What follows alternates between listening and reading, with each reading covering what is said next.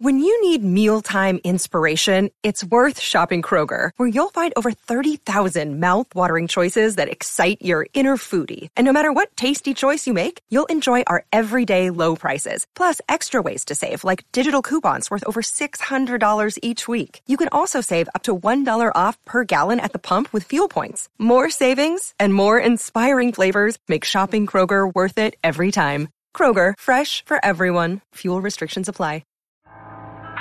Out a long time ago that it's much easier to control people when we're all watching the same TV shows, listening to the same radio stations, going to the same movies, looking at the same billboards, eating the same food, and speaking the same language.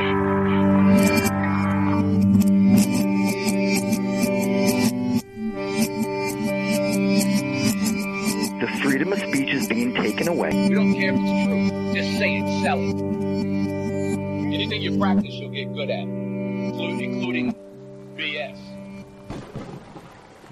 And welcome to a brand new life, to a brand new day, all the way from the wastelands of California. My name is Michael, and I'm a mere figment of your imagination. I look forward to once again serve you those sounds of salvation.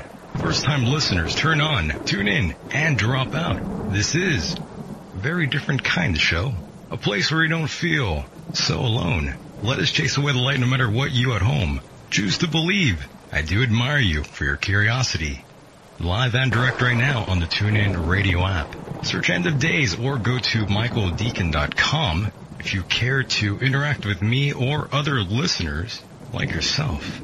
My guest tonight is Dan Cromer. He is a whistleblower, researcher, and columnist. He has spent a great deal of time deciphering false flag events. He has risen several fascinating points. On the second half of the program, tonight rapper, musician, and actor Mugzy Brady, the man from down under, will join us for his first rodeo here on the program. I hope you stick around. Full house tonight without Uncle Jesse. Welcome back, ladies and gentlemen. Thank you for being here wherever you are out there, anywhere in this universe. In a moment, Dan will join us here, and you've heard him before with Jim Fetzer. You've read his articles. We'll be covering a great deal of ground, from cults to politics and official narratives.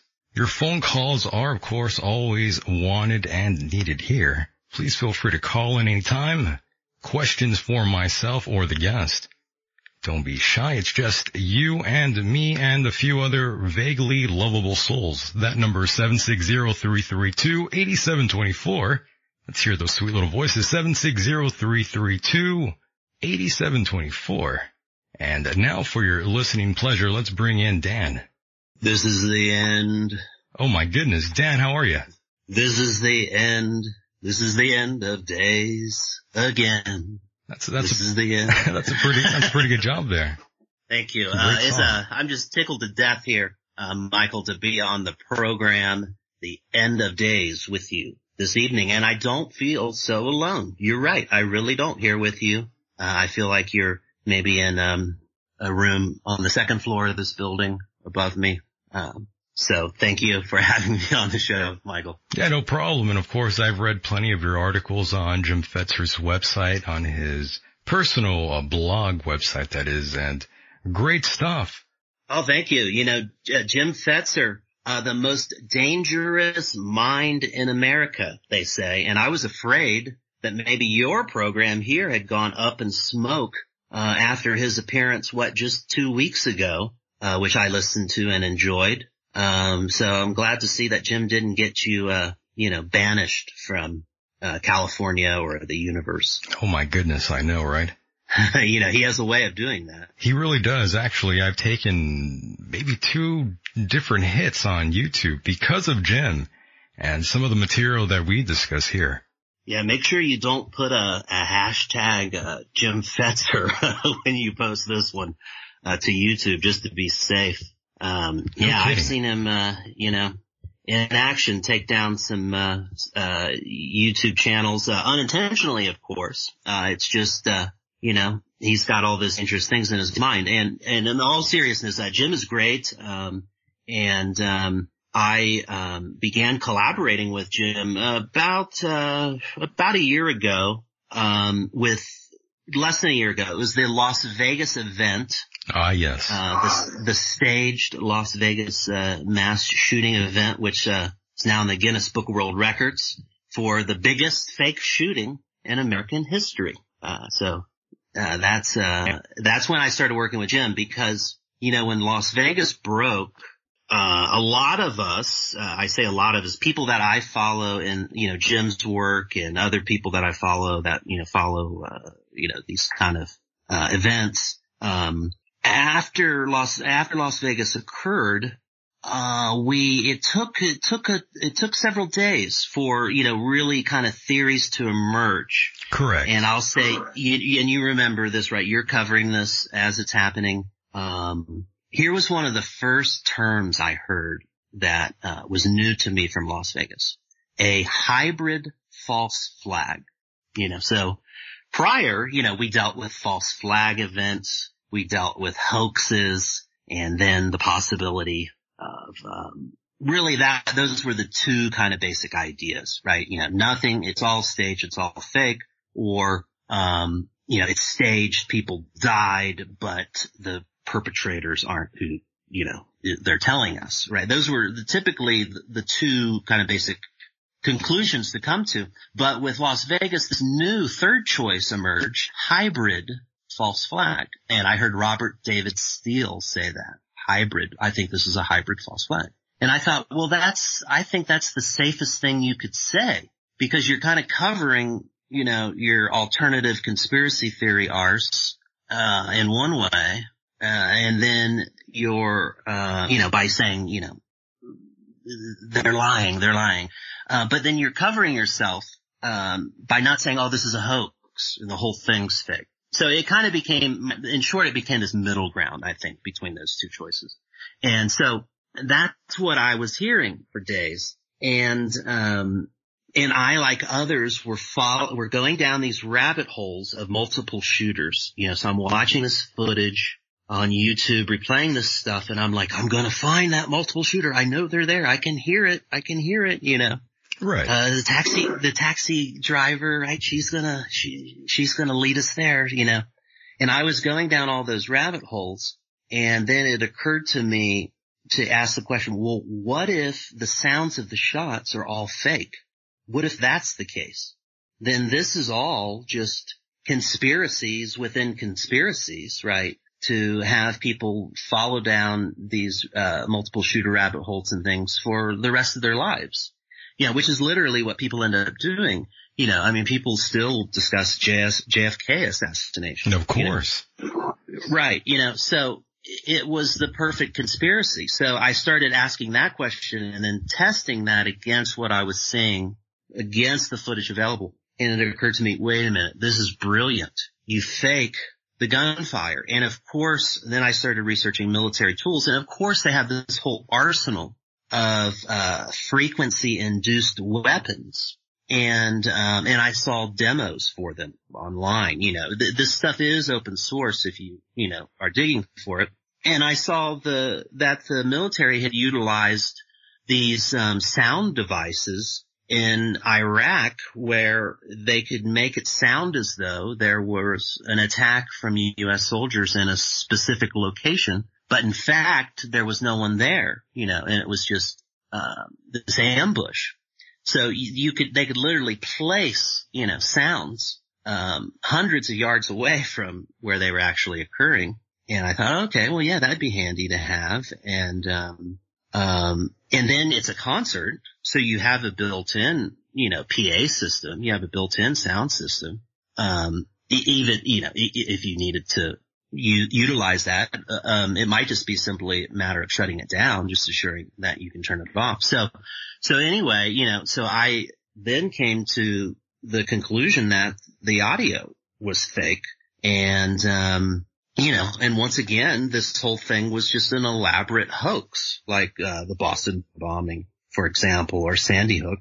And so I contacted Jim, because I didn't see anybody talking about this, and exploring this. So, I reached out to him and, he replied and we, really just started straight away working from there. Oh, I see. Yeah, we started working from there, and he had me on his program, The Raw Deal on the Rents Radio Network. This would have been this would have been like early October last year, mid-October. And so he had me on his program, and we had been collaborating together for a week or so on this in earnest now that we had this, this theory that we were testing and proving. And he had me on his show. And so we were the first ones coming out saying, wait a minute, this is another hoax, and then, the story kept developing. So he had me on so let's say that was a Tuesday. So then he had me on Thursday along with Mona Alexis Presley, who's another, collaborator with Jim, and I, and had her on.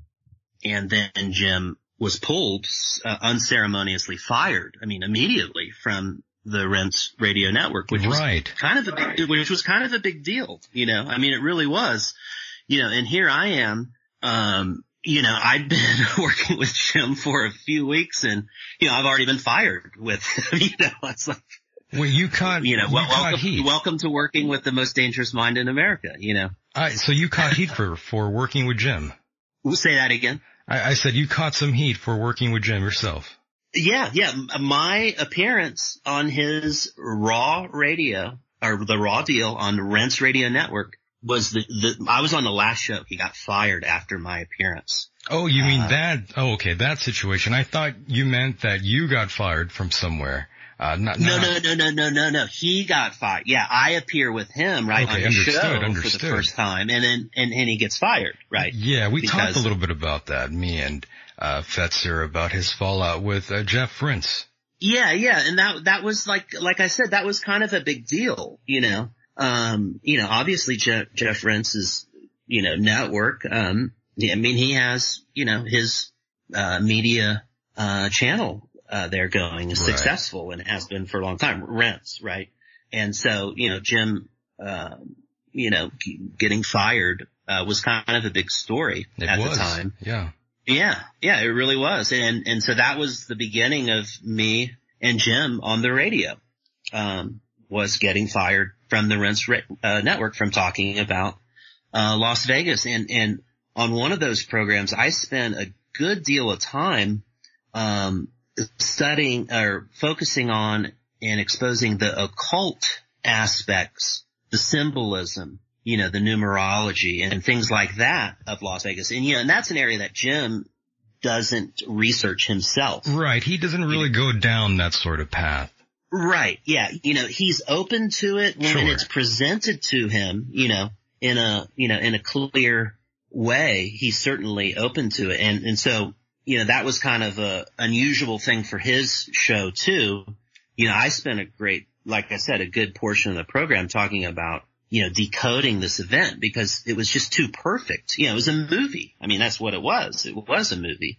And then, having that backdrop of Las Vegas, which was, created by the Jewish mafia, still controlled by Jewish mafia, and all of the symbolism there. I mean, it was just, Masonic, Disneyland, really, to have this concert. And then, Jason Aldean, right? And, he's got the Illuminati, cards tattooed on his shoulder. I mean, that whole storyline too, just really was just, what's the word? I mean, it's just incredible. It's a bizarre incident. Yeah. And I'm one to say that in general, I start from the standpoint of there are no such things as coincidences. I think the coincidence, conspiracists are some of the worst people, for, people seeking the truth, those who think everything's a coincidence, so I tend to think there are no coincidences. So you had, the Aldean, J.A., tattoos, you had paddock, and the symbolism behind his name. A paddock is an area where, sheep and, animals, are kept. It's a fenced in area for sheep. That's what a paddock is. And that was his last name, Your name is your destiny. Right, yeah. I mean, it's just right there, the cliche, hiding in plain sight. It's just right there in your face. I mean, to the point of mockery. I believe I'd have to look up my notes. His name in numerology, I think, was 33. The photograph, the one photograph that circulated in the media that we had of him, which was just straight up mockery. I mean, it was just ridiculous, right? Early on, by the way, I'm sorry to cut you off, but early on I had gotten information, well, everyone did, that he was some sort of pilot, and they showed his plane there, and in the back of my mind, I kept thinking, this guy's probably some sort of human trafficker. And yeah. Turns out that's probably the reality of this. Could have been, yeah. Could have very well been. Yeah. Certainly an asset, patsy, right? Some intelligence connection there. Dealing whatever was convenient for them, whether it's trafficking guns or people or drugs, wasn't he a pilot too? So he would have been the perfect, actor, to play that role. And then, like I said, it was all just so, brilliantly, there was so much symbolism there. And it really, when you look at it from just that perspective, it was really cleverly done. The photograph is what I was mentioning too. It's just ridiculous, absurd. We're supposed to believe the only photograph they've got of this guy is, one in which his eyes are closed, his eyebrows are shaved off, and, he is giving a shot. He's a shooter giving a shot with a shot glass. I mean, it was just mockery. Just so over the top mockery. Right. It's a very unusual case, and I just wanted to quickly say that I do thank you for reaching out to be on the program, by the way. Yeah. Oh, God, yeah. I mean, it's my pleasure. Like I said, I listen to your shows, and I've caught Jim on here, and last week Jim was on, or a couple weeks ago Jim was on here. I think one of your callers, kind of upset him. Oh, you heard that, yes. Yeah, I heard that. What did you think about that? It was interesting to hear Jim kind of lose it in front of everyone here. It was bizarre, especially since I'm so used to watching him tear people apart once they debate him. Yeah. I was surprised too. When I heard that. And, God, Jim stood up to, Bill O'Reilly, right? On the O'Reilly Factor. That's right. Yeah.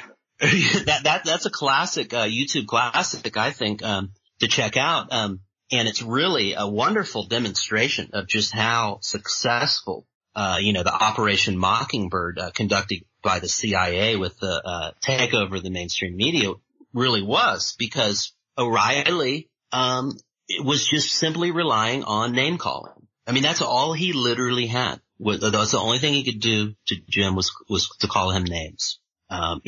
Just these snide comments.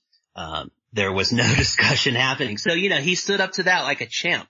And so, a couple weeks ago got rattled by, one of your callers, right? Yeah, that's right. I was actually earlier, I was hoping this fella calls up tonight. I hope he calls in tonight. I hope he does. Yeah. It'd be interesting to have him call in tonight. It'd be fun.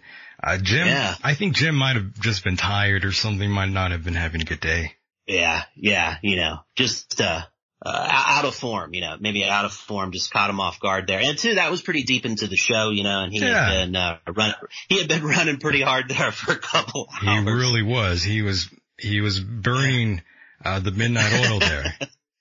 Yeah, he was on fire. So I think, he was just, really caught by surprise. It threw off his rhythm. Yeah, he was just thrown off. I don't think he was actually expecting that sort of thing. Of course, that was a long-time caller, who called in here and sort of, tested Jim for a while, and, Mr. Fitzer just could not put up the fight late into the night here, but that's okay. Everyone has a off night every now and then.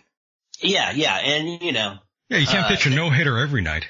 Right, yeah. And too, that doesn't discount the entire, appearance. Oh, not at all. Not at all. Right, yeah. You got a good quality, 90 plus minutes there, of just full on, Fetzer, the most dangerous mind in America. It reminded me of an old 90s Howard Stern interview. Just some random caller just coming in there and raising little hell. Yeah, that's one of the things with, I think of when I think about Howard Stern's program. And now I look back at radio with this nostalgia. I don't know if you do that. Oh, of course, man. I grew up listening to radio, so I've been obsessed since I was a young boy. That's how I was able to sleep at night. Okay. Yeah. If you don't mind, to catch me up to speed and your listeners here, spend a few minutes to tell us about,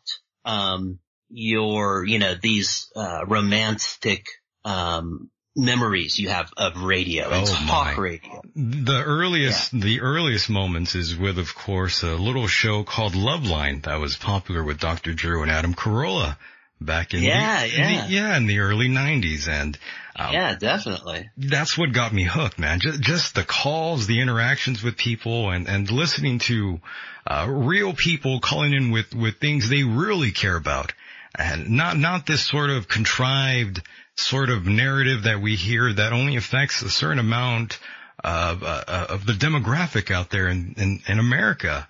And what we're going to get into a lot of this sort of thing in a few minutes here, but it's kind of the reality of everything that we're going to talk about here tonight. We're going to put everything together before we bring it home. All of this will make sense, but early on, my friend, I was obsessed with radio, and it was a way for me to simply sleep at night.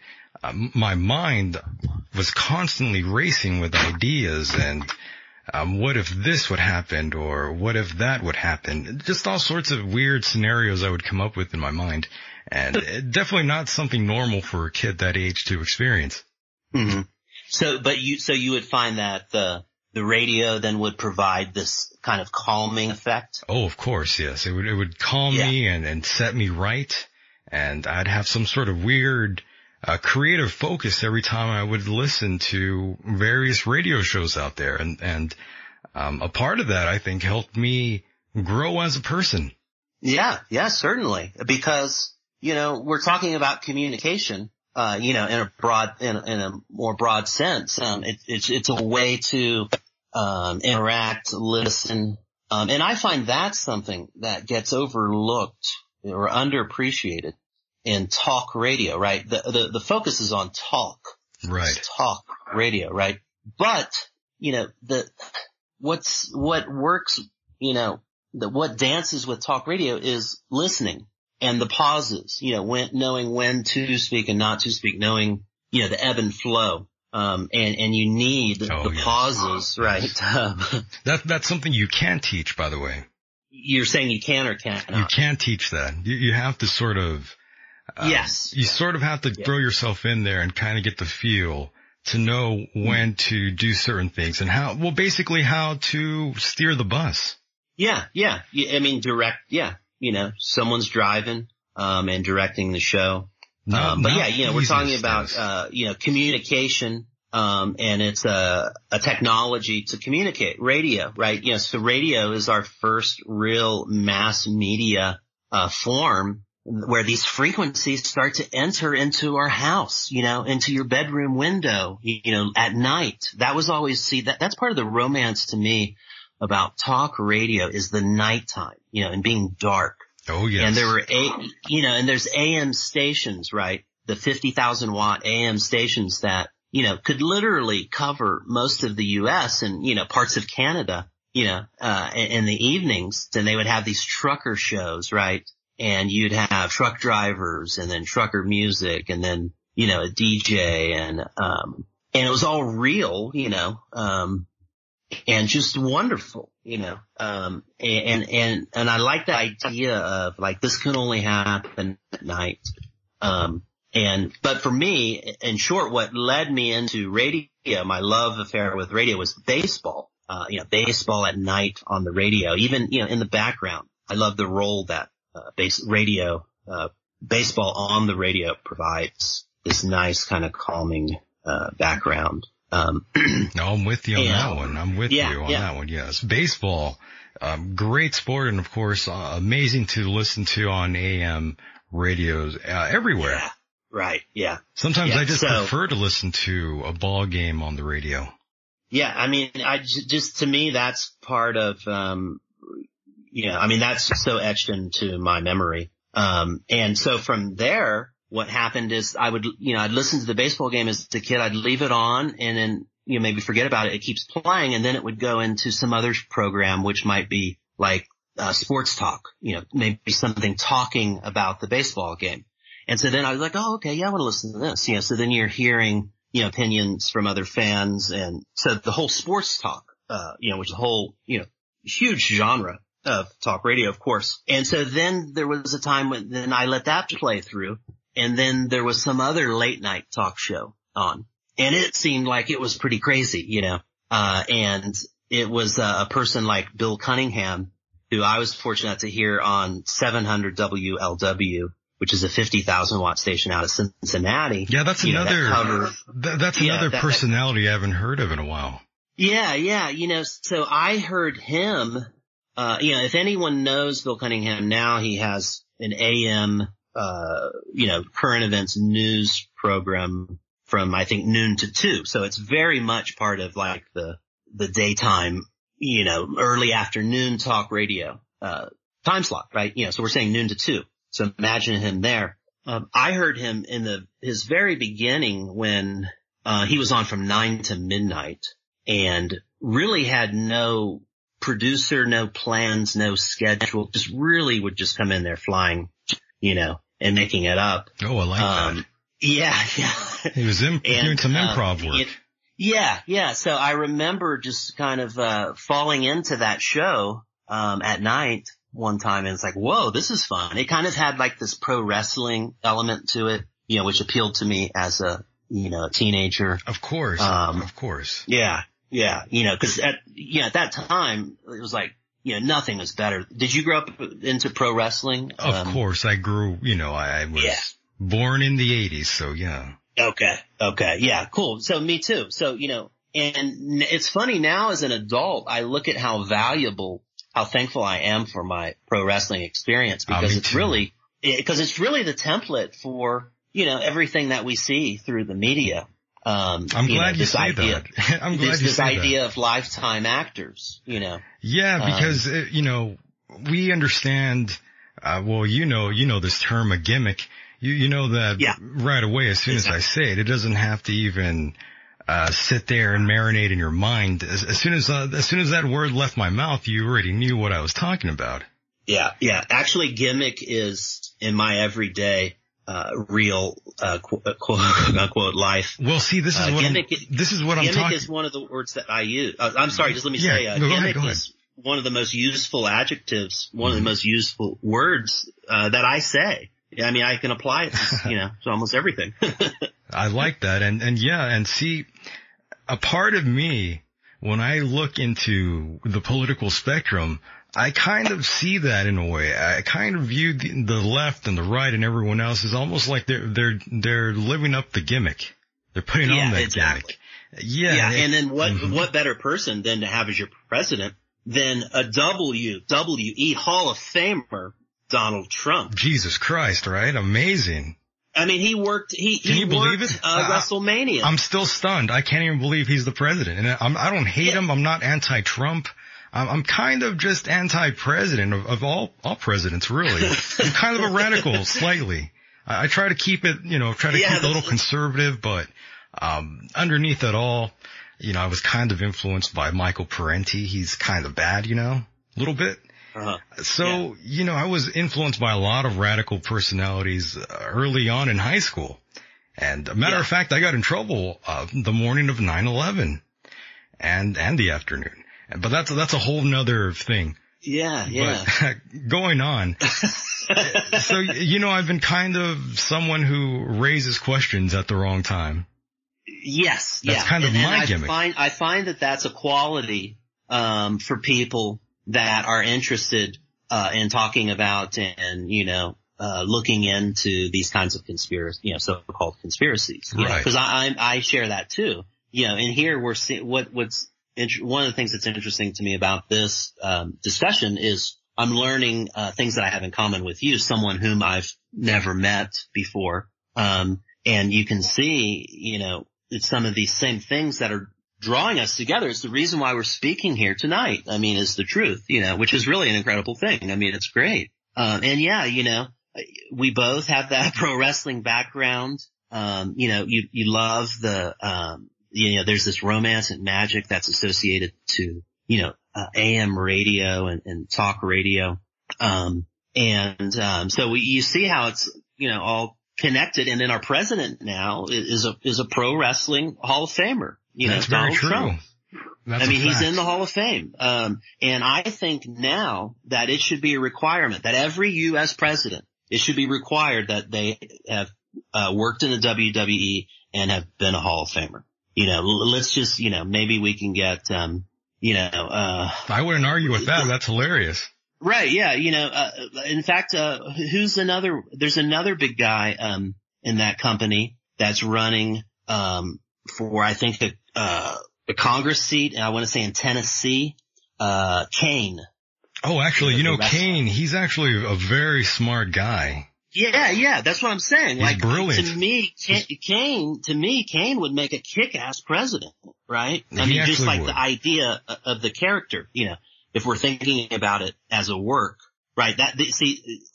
There's so much of this wrestling, jargon in the wrestling business that applies to this other form of show business,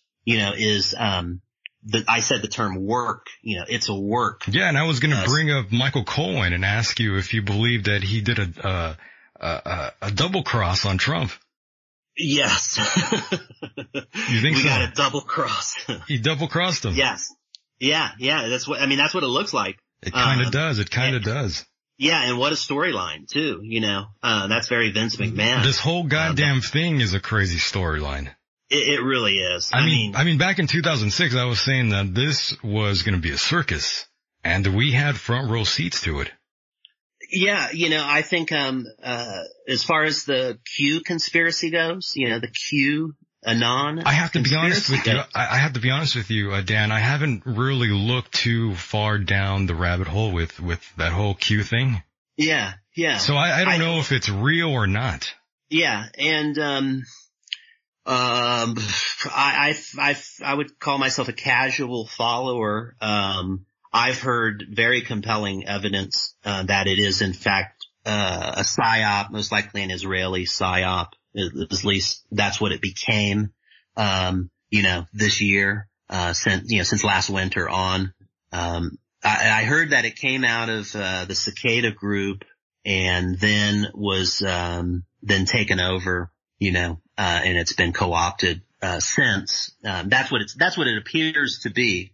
But my point with Q is one of the, the terms that gets repeated that Q has said is enjoy the show, sit back, enjoy the show. This is one of these mantras from Q.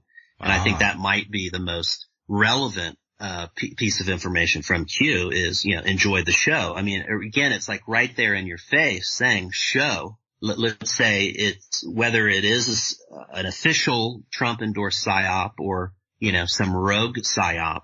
The point is they're calling it a show. Yeah, sometimes I don't even think certain presidents, most presidents, I believe, don't really wield the type of power they really have. I feel like I kind of feel like they're controlled by a shadow government, and I think it kind of is like a pageant. Yeah. I mean, it's a role, it's a character. So I think the term lifetime actor is one that I picked up from Joe Atwell, who, if you haven't had him on your program, would be a wonderful guest. He's written Caesar's Messiah. It was his, most well-known work. He's done a lot of writing about social engineering, the counterculture movement, the Beatles, Woodstock, Tavistock Institute, all of that, Laurel Canyon, that whole, which I'm very, very interested in all of that. Yeah, that's some good stuff. By the way, I just wanted to quickly say, I know you're incredibly outspoken and you don't really beat around the proverbial bush at times. And I'm curious to know what was the catalyst for you, my friend? What exactly drew you into this sort of realm of conspiracy and conspiracy fact? I could name so many different conspiracies that turned out to be true, that will make everyone's head spin. But, I like to play it down. I don't really like to jump too far into certain things because then people will think you're nuts.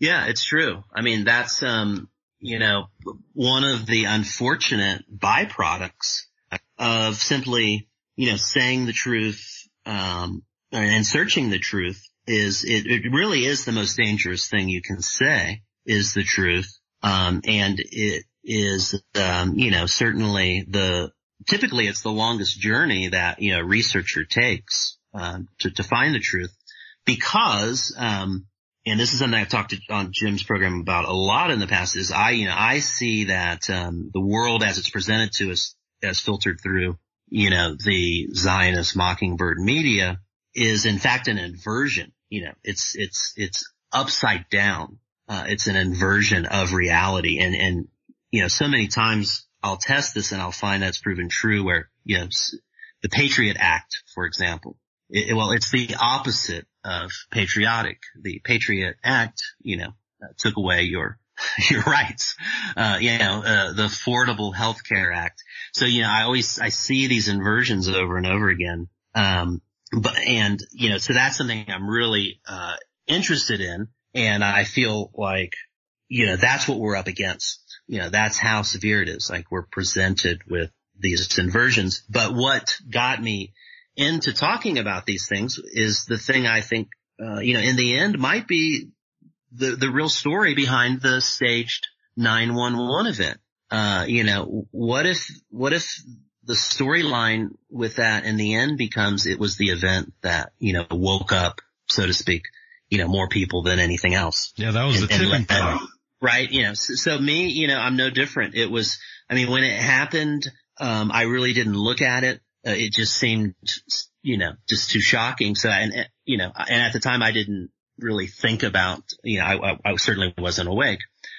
So years later, I came back to that, through YouTube and looking and I remember when I realized, I remember that moment where I was like, wait a minute, this is all a lie. Like it hit me, and so that was the thing for me. That was the moment where I was like, this is all a lie. And I went through all of those stages that people do, your the denial, anger, the whole thing. But I really got such a taste, an insatiable taste for the truth then. And so I started going back and examining events, and then following current events. So 911 was the one that started it for me.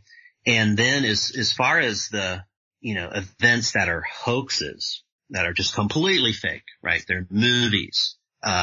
It was Jim Fetzer's book when I remember coming across his book doing research. Nobody died at Sandy Hook. I remember just seeing that sentence, written on the screen. And I thought, whoa, wow. That was it was such a bold statement. It just kind of leapt out at the screen, and nobody died, right? And so that was really the one that then I would say, helped to raise my awareness to another level of looking at things from this hoax perspective. Not just simply, hey, I'm being lied to. This isn't the person who did it, but hey, this whole goddamn thing's fake.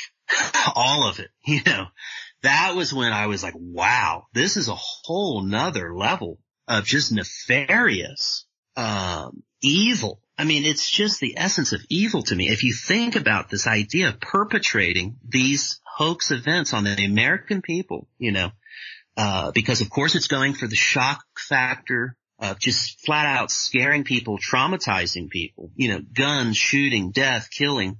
But then you've got to bury them, and then you've got to pay for it and donate it, and then they make millions of dollars, and they just become like these traveling, shooting terror circuses, that just travel around the city, stopping in whatever, kind of, communist controlled, police department will welcome them into town, like Parkland, for example.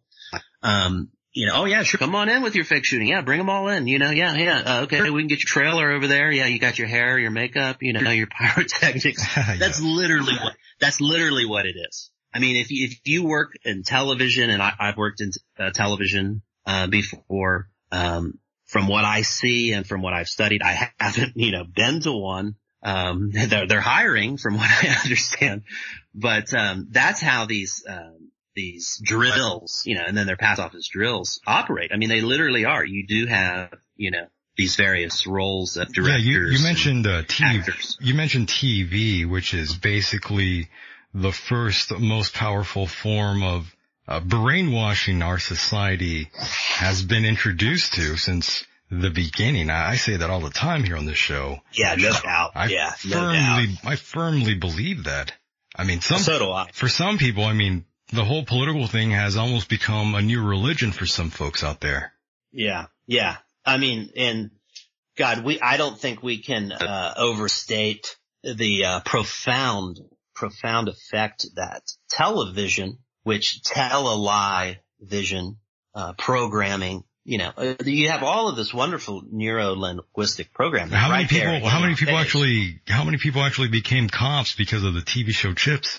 You'd be stunned. TV is an insanely powerful tool.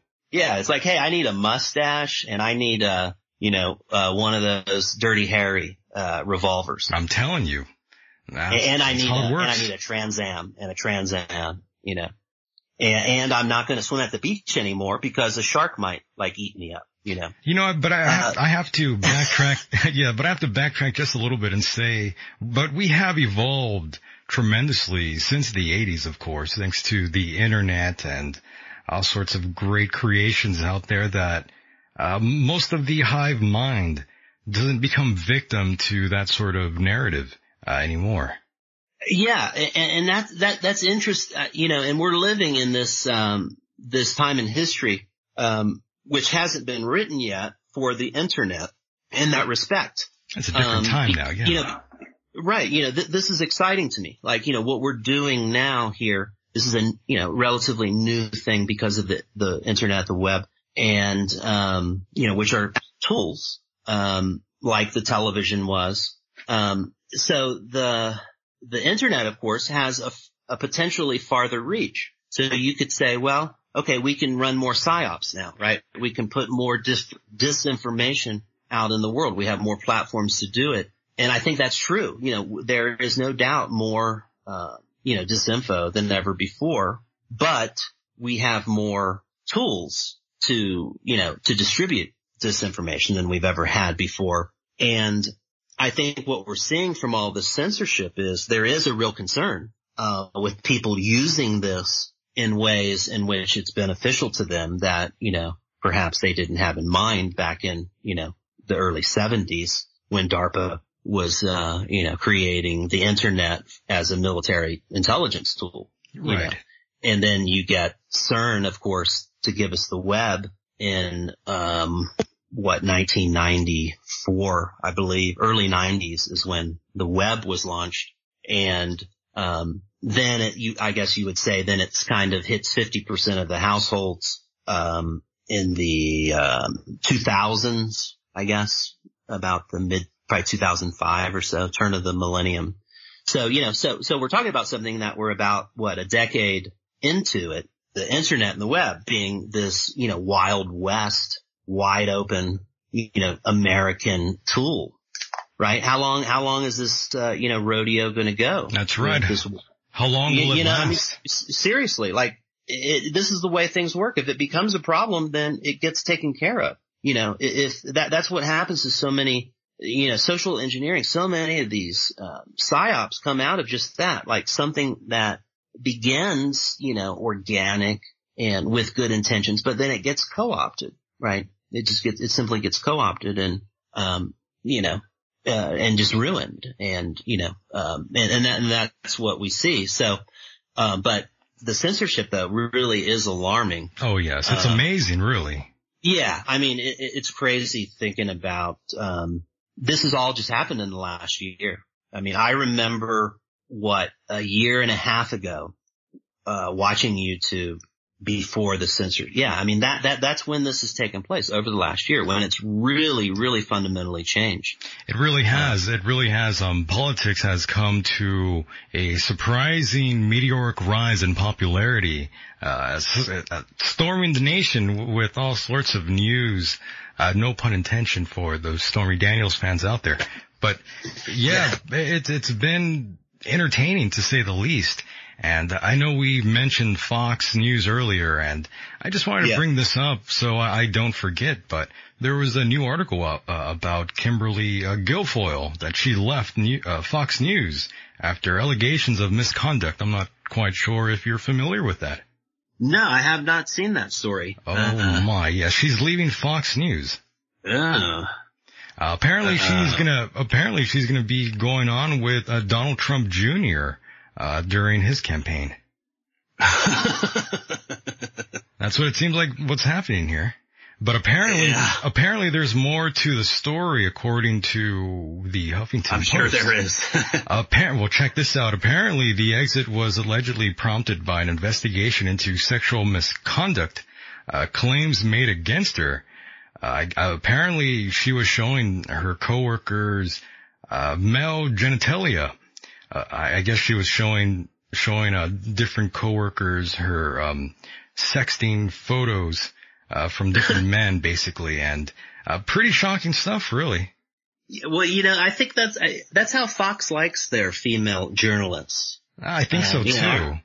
Right. They're the most scantily clad, I think, of the whole lot. I'm not judging her, by the way. It's kind of like Baywatch. It's like a little bit of Baywatch, when you're getting your fake Fox News. They just have this really strange reputation over there for some reason.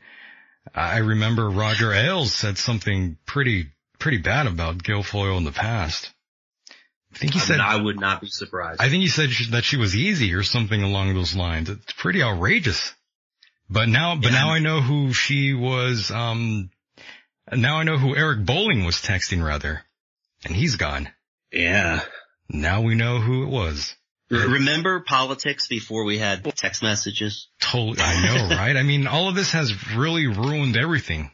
It's ruined relationships. Right. It's ruined politics. It's going to ruin everything. I mean, it was just so much easier, in the past to be a corrupt politician. There wasn't as many of these pesky tools to catch you or get you in trouble, Like, Father Bush, for example. It's really good that he didn't have an iPhone. Because think about it. Yeah. If you're a Satanist, a pedophile, a reptile, right? And you've got an iPhone, like, you might take some selfies. You might do something, that eventually you regret, that gets you into trouble. Seriously. And by today's standards, everyone has done something wrong, committed some sort of Me Too type crisis movement. By today's standards, you know what I mean? We've all probably done something that would be labeled as sexual harassment by today's standards. Yeah. What is it? There's a euphemism for that. Your digital trail or something. Seriously. I mean, yeah. My goodness. It's really unfair. I mean, it really is unfair, I think. Well, yeah, you tweet one thing and you piss someone off, they're going to call up your job and get you fired. Yeah. I mean, wow. I don't, people with the internet here, it gives people so many more options, to communicate. That's again what we're talking about. Right. But to communicate inappropriately, or at inappropriate times or, in an inappropriate setting. Right. And, the story with, the sexting, that, has been, pushed right through the mainstream, narrative. And that's something that, to me is interesting now when I just follow the news, the mainstream news, is they're telling you, right, we're going back to that wrestling, analogy. they're telling you the storyline, Right. enough to keep the storyline moving. Just they're like trying to every work us. Saturday. Yeah. Right. Just like every Saturday, your wrestlers would tell you their storyline. Oh, I'm mad at him. I'm going to beat him up, next Friday night in Cleveland, Yeah, those are good, by the way. Yeah, right. Those house shows on like a Thursday night. Can't beat those. You really can't. And so, so the mainstream, so my point is they're putting that out there. They want us to know, hey, love, texting, sexting, lovers. And two, there's this enormous, number of text messages, right? It's like thousands of them, and that's something I don't understand. It's like who has time, right? To send all of these text messages. Michael Weiner had time. That's right. That's another one who made me think that. It's this, he's like some 12-year-old girl, like, who just got an iPhone for, her birthday. I know, right? And, he was kind of like a woman. Yeah, yeah. And, so it's been a game changer, right? Now it's like all of our storylines in politics are texts and tweets, right? I mean, what's Trump doing? Yeah, this is the digital age. Yeah, we've got Trump, right? Our pro wrestler, our Hall of Famer as our president, he's worked every house show, every WrestleMania. He's worked all those gimmicks. That's right. And now he's bringing down the hammer every day with those texts, right? Those tweets. And some of those tweets are all caps, and sometimes words are misspelled. And sometimes he's retweeting a video or a picture. It's all entertaining to me. Some people get really riled up about it, but I think it's hilarious. So do I. And I think, Trump is the, ultimate troll. He's a brilliant troll. Yeah, that's what Paul Ryan referred to him as. Yeah, I mean, he really is. Paul Ryan has a very punchable face for some reason too. Yeah, and Paul Ryan's, much more than a troll. Yeah. But that's what I see, going back to this idea of enjoy the show. That's part of the Trump presidency, is being able to enjoy the show. And I'll admit there's a learning curve there. But this guy, he knows kayfabe. He knows the psychology of working in a squared circle. I was just going to say that because, during his anytime he's behind the camera, he goes right into that authoritarian mode. And he's really working it. You could just tell. That's probably part of his, method acting. That's the psychological aspect of it. Yeah, yeah. So, I mean, he knows that, as well as anyone. And two, let's not forget, he was a king internet troll before he was president. I mean, he was getting on Twitter every day and calling out Obama, and calling out, whomever was deserving of it, from his viewpoint. So he had a lot of practice. He was there for the whole, internet web ride in the, mid 90s till current. So, really he's someone who has bridged that gap between those generations of the analog world and the digital world. At least his team, I'm not saying he's the one sitting there, with his thumbs, punching this stuff in. I know, right? But his team certainly, has him connected with these digital tools. And you look at what a brilliant troll he was. And I'm saying troll, I'm not saying this in a, just this negative kind of snide way. He's well versed. And when you're trolling a troll, for example, I mean, that's some quality show there. That's some really good entertainment. And, that's what we're seeing Trump doing in a lot of cases is trolling a lot of these criminals and trolling other trolls. If he's trolling Rachel Maddow, you're like, okay, yeah, I'll actually watch. I think she take a look at this. I think she actually had a radio show before she made that transition into television. Probably. I think so. Yeah, but her radio show wasn't so hot. I think. Interesting how that happens. With all the information online about different conspiracy theories and so forth, it's very hard to discern fact from fiction, and we see this in the news today. It's the way it goes, but I did have a few I did have a few other things to get into, but just to finish off with the Trump administration, I quickly make the joke that the administration's kind of like a Major League Baseball team where they have more change-ups than a Major League team. It's quite insane. Yeah. I mean, yeah, they're moving parts, you know. It's just constantly these moving parts. It's a tough gig, though. Don't get me wrong. Don't get me wrong for those out there who are first-time listeners. I don't mean to punch up with the president here, but I'm just seeing it from the outside, and it's so unusual to watch because we've never had a president like this. Not at all. Not it's insane. At all. And that's what I was saying. The last real president we probably had was JFK, and look what happened to him. Right. Yeah. No doubt. No doubt about it. And of course, you know,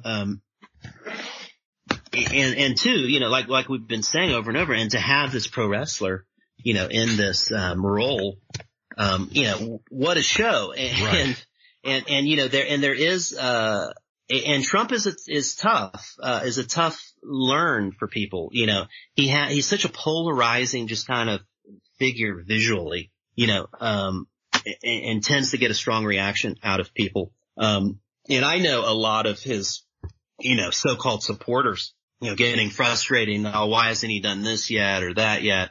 And, you know, and people are impatient. And I was like that. My point was I was like that in the beginning. You know, I was someone who, you know, the day of the inauguration was like, okay, you know, everybody's going to jail now, you know. But of course, you know, that's just not realistic. That's not how. Yeah. People were sold a dream.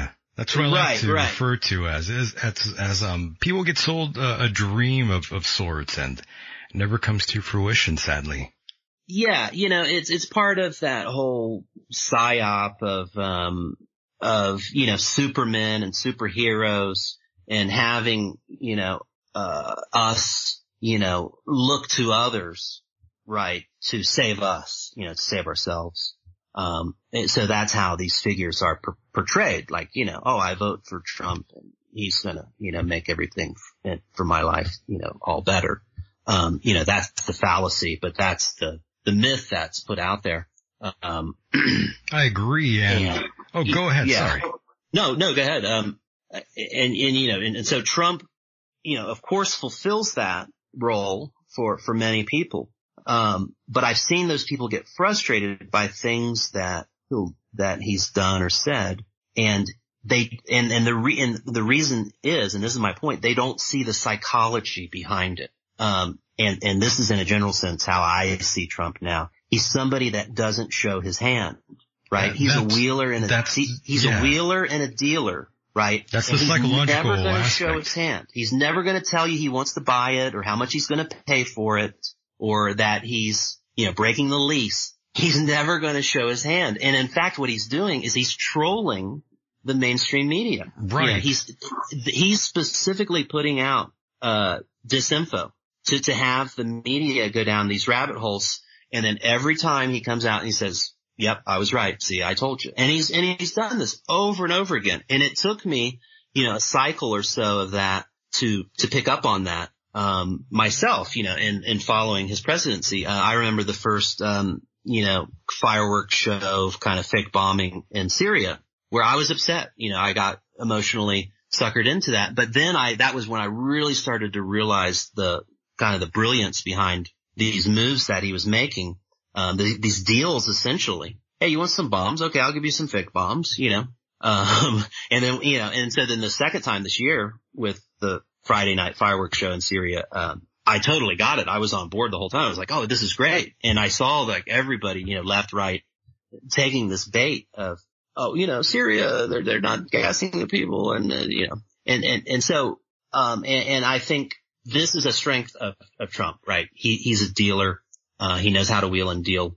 And especially coming after, you know, 8 years of Obama, which, was the opposite. He had no dealing skills at all. I mean, he was, you know, objectively our worst president, in terms of working with the other party. He would not play nice and even pretend to make deals with the Republicans in Congress for 8 years, which is why, you know, he didn't achieve anything.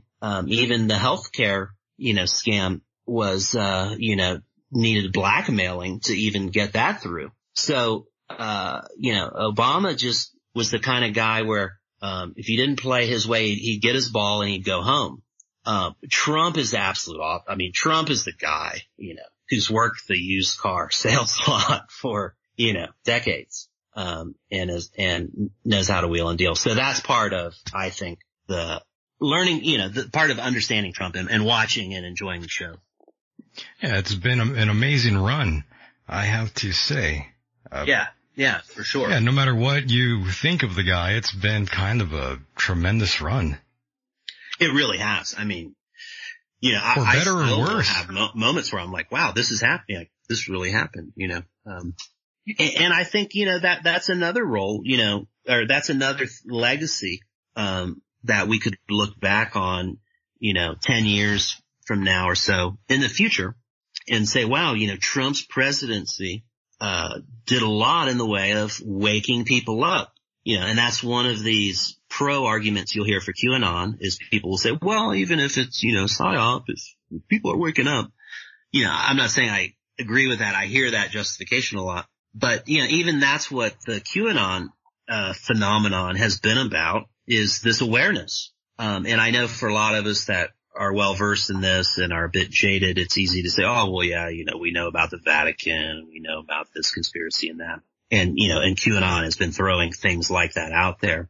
But we've, you got to remember that, the majority are, firmly asleep, deep sleep. So, that's an interesting thing. If you step back and you look at Trump, the presidency, the campaign was a lot. I mean, he's really kind of a conspiracy theorist president. He really is. I mean, he even talks like a so-called conspiracy theorist a lot. He's the one, calling out the Russian hacking meme, for the hoax that it is. So he's really the conspiracy theorist, really first president. And he was a conspiracy theorist before, long before he was president. And this is something that blows me away is remembering the fact that Donald Trump was the first public figure on 9/11 in 2001 to come out and question the official narrative on television, and this guy's president now. I mean, to me, that is amazing. It really is. If anyone out there hasn't seen that clip, check it out. I mean, it's incredible. It's the day of 911. I recall that. Yeah, the things that's smoking in the background. He's outside and it's like, this doesn't make any sense. And I know the architects that did this building. I mean, he's rattling off the stacks, the statistics of how it's built to sustain this. This just doesn't make sense. I mean, right there, like that moment. And this guy's president. This is one of the big storylines that could blow the whole thing wide open. If 911 could be exposed for the lie that it is, I mean, think about the impact that could have, and you have a president that's known that from day one. It'd be interesting even to see what kind of, pre-knowledge or. Yeah, I'm glad you brought up 9/11. It's always something that's on my mind, especially when I see the former mayor of the United States, Rudy Giuliani, on television claiming someone's a liar. I just couldn't help but laugh. He has no ground to call anyone a liar. Yeah, that's another ridiculous, fascinating. Yeah, that's another fascinating element how can he to call this anyone, presidency. How can he call anyone a liar? I mean, well, isn't that the definition of hypocrite? Amazing. Right? Yeah, I mean, it is. That's another just wild twist to the storyline of Rudiani, jumping on board on this Trump team. He was tossed out there and touted early on as making part of his cabinet, but now he comes on the scene. How could have Giuliani not had prior knowledge about 911?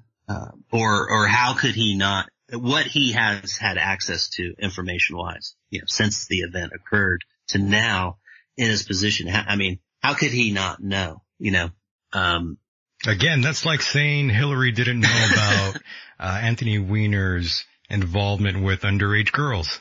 Right. Yeah. I mean, it's the definition. I mean, I don't know. I don't know if that's a fact or not, but I didn't have to be on the Titanic to know that it sunk. Right. Yeah. I mean, I think that's the definition of a hypocrite. Oh, no doubt. No doubt. Amazing stuff, right? Yeah. Yeah. I mean, this was something I was looking at, and I think ties into what we're talking about. And the idea of enjoying the show, that we're being presented with now, is this, technique, social engineering of, hypernormalization. It's a mind war. Yeah. It's hypernormalization is a term, is utilized, in Russia, to, put over, there's a wrestling term, to put over, Putin with the, Russian people. And they hired, this fella who had worked in theater. That was his background, in theater, in like the movie business. And they brought him on their political team, and they have engaged in what now is referred to as hypernormalization. And they would just pump. The idea simply is you're just pumping out so many narratives that out there that are at odds with each other that simply people don't know if they're coming or going. You just put out so much disinfo. Right. That it becomes increasingly difficult to sort out, right, reality, fact from fiction as presented through the media, right? I mean, and they have that power. I mean, we know that, where they can just literally, affect the perception of, the masses, through this tool. And so hyper normalization, that's something to look into as a form of social engineering. Right. No doubt. And another thing, go ahead. Sorry. Go ahead. Oh, okay. I'll take over 1 second here. I just wanted to quickly add on to what you were saying. That there's something called, if anyone can remember, the FBI COINTELPRO back in 56 to 71, where their job basically was to disrupt domestic and political organizations. This was something that was going on, and the FBI, anyone they deemed subversive, this covers the left and the right, MLK to the KKK. The question is whether or not this sort of thing still is around today. And I think we see shades of that in the current era. Dan? Yes, I agree with you. I think Black Lives Matters, Antifa, both of those organizations are just, it's straight from the COINTELPRO handbook, from the 60s, CIA, staged counterculture revolution. I think so, man. I think it's kind of smoke and mirrors. We're being sold P.T. Barnum, and we're just eating that shit up. Yeah, all of that's fake. We've got video footage of Black Lives Matters members and Antifa, both groups, on the same tour bus, rolling into, Seattle or Berkeley or wherever it is. I've seen these video footage of these groups, being bussed in, and they're on the same bus. This can't be, organic. Exactly. It seems definitely contrived. Definitely. I recall now what you're talking about. I saw that article too, and I was blown away. Yeah. And both groups on the same bus. All of these Soros color revolutions. This is nothing new. And that's another theme to me, and part of, for one to raise their awareness to see through, these lies is learning the playbooks, learning these techniques and these tactics, these psychological tactics.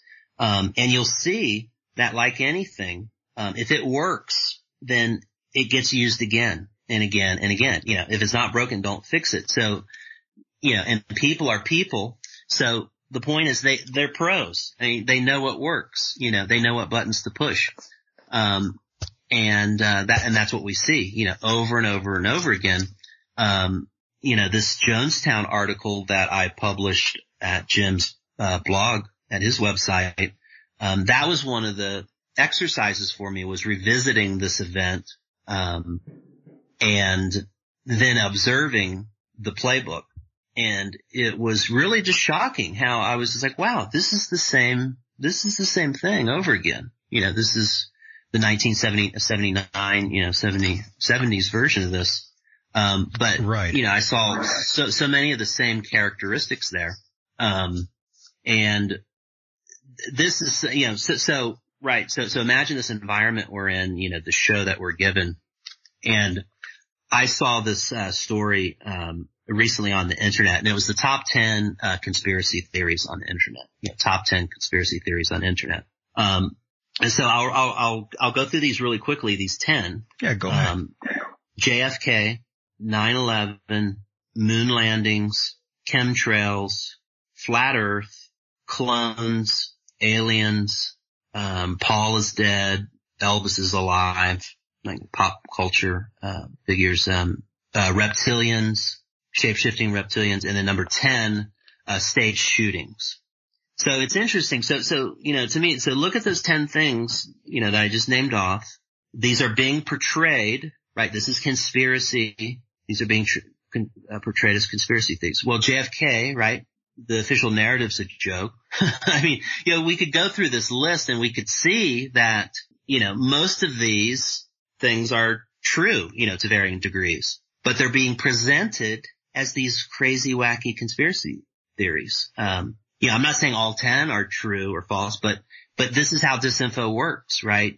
Let's say half of that list is true, or, most of it. See, when you start to mix, fact and fiction, that's when you get into the real, disinfo, COINTELPRO kinds of, psyops. They specifically plant these hoax stories within the truth to then point to the hoax and say, see, look, that's fake. So this other thing was fake, Yeah, you never truly know.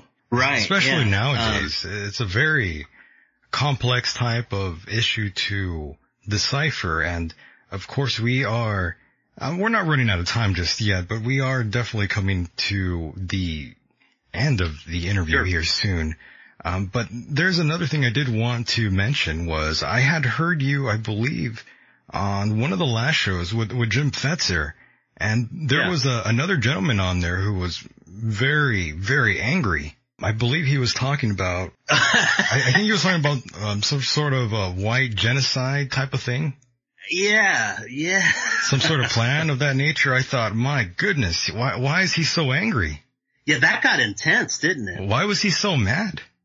That was super intense. You're right. I'm looking here. I happen to have that clip that you're referring to, and I have the transcript to that exchange. I think at one time he was saying something like that no one really tries to question him about his views because he's kind of like an intimidating figure, and he said something like that, and I just thought, what? Yeah, here, I'll play it for you. Go ahead. Yeah, here you go. The fact of the matter is this, is still to this day, and it's going to change if we don't do something to stop it, still to this day we're a majority white country, founded by white people, okay? That's a fact. And if you want to go ahead and sort of, this is the way that I look at it, because, they throw these terms.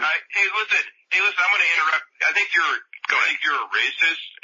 You're right, I am a racist. Define racist, and I'll tell you.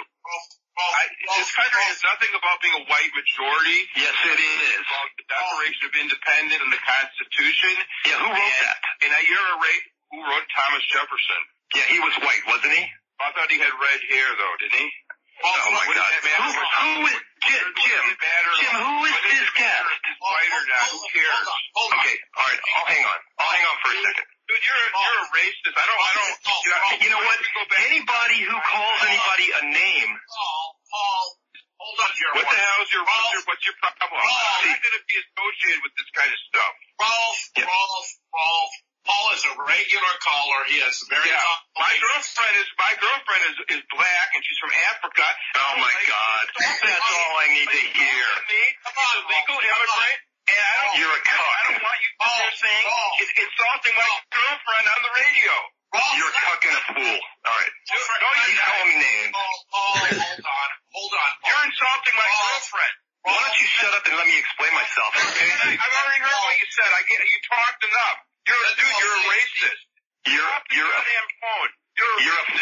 You're a faggot race traitor, is what you are. Dude, tell me where you want to meet. Tell me where you want to meet, and we'll settle this. No, okay? I don't want to settle it. I want you off the phone. Yeah, well, you don't have that power. I'd like to finish my point, Jim, if you can shut this guy up for a second. God damn. Put Rolf on hold. Okay, that's the clip you're referring to. You might have a lawsuit there. Wow. That was incredible. Yeah, that got intense. It really did. He's very adamant about this whole white genocide type of movement there he was talking about on the program. Some people, Paul. Yeah, some people really do believe that there will be some sort of civil uprising, and I'm not exactly too prevalent with that sort of thing. I just don't believe that's actually ever going to happen. If you recall back in the day, I'm forgetting what year it was, but, Helter Skelter, remember Manson? Yeah, right. So it just brings me, that's psyop. it brings me back to that sort of thing, what we're seeing here today. And I have to say that I don't have a personal issue with Caucasians or any race having some sort of pride in their heritage or anything of that nature. I just want to be transparent with everyone. I'm of multi-race, and there's no hate in my heart for any race out there. And I had certain mix-ups growing up with a few African American children, and I didn't grow up hating them or anything of that nature. But I know that sort of thing does fuel some groups out there. Yeah, and maybe if Paul is out there listening, he could call, and I'm sure you would give him the forum. I wonder what happened to him. Did he get beat up? Yeah, did they meet somewhere? That was the line that stood out to me the first time I heard that. It was like, tell me where you want to meet. Where do you want to meet? Wow. And we'll settle this. What was that? Yeah. Yeah. See, that's not the sign of someone who's rational or a critical thinker of any sorts. That he wants to get right into the whole violence thing. I thought I was like sitting in a bar or something for a moment. He's like, hey, let's step outside. You want to settle this outside? I mean, it's not really that big of an issue to get into a fight over it. I mean, goddamn. Yeah. And then you've got Jim there, he's got to try to keep, settle both people down, trying to moderate the situation. He's like, Rolf, Yeah. Paul, Rolf. So, But I will tell you this though. I have talked to my Caucasian friends out there, my white brothers, and some of them have told me that they do feel like white people do get blamed now for certain things. And there's a lot of white guilt in America going on right now. Yeah. Do you feel that sort of way, Dan? Do you feel, amongst your white brothers when no one's around, do they tell you anything of that nature? I myself, I look like, probably just like a normal Hispanic male to you probably, or to anyone out there, but I'm a mixed mutt. And and then of course once the whole immigration type of discussion gets going, people are outraged who think I'm going to be for open borders because I'm here in America, I'm here in California, all that noise, but I'm kind of far from that. I see the dangers and I see all the problems that is presented, especially since I live in a border town. And people get really pissed off once they find out that I'm not for open borders whatsoever. Completely the opposite of that. That's the tried and true, divide and conquer, strategy. Race in America. I mean, that's been such a successful tool, for the oligarchs to control people, is through, discrimination, which was a term that was born out of, of course, the bankster contrived American Civil War. And that's the era that gave us the term discrimination. And, and it's just been a tried and true, tactic, for them to divide and conquer. So for me, it has no effect on me. I mean, I don't, I'm not even engaged in those discussions. I'm not thinking about it at all.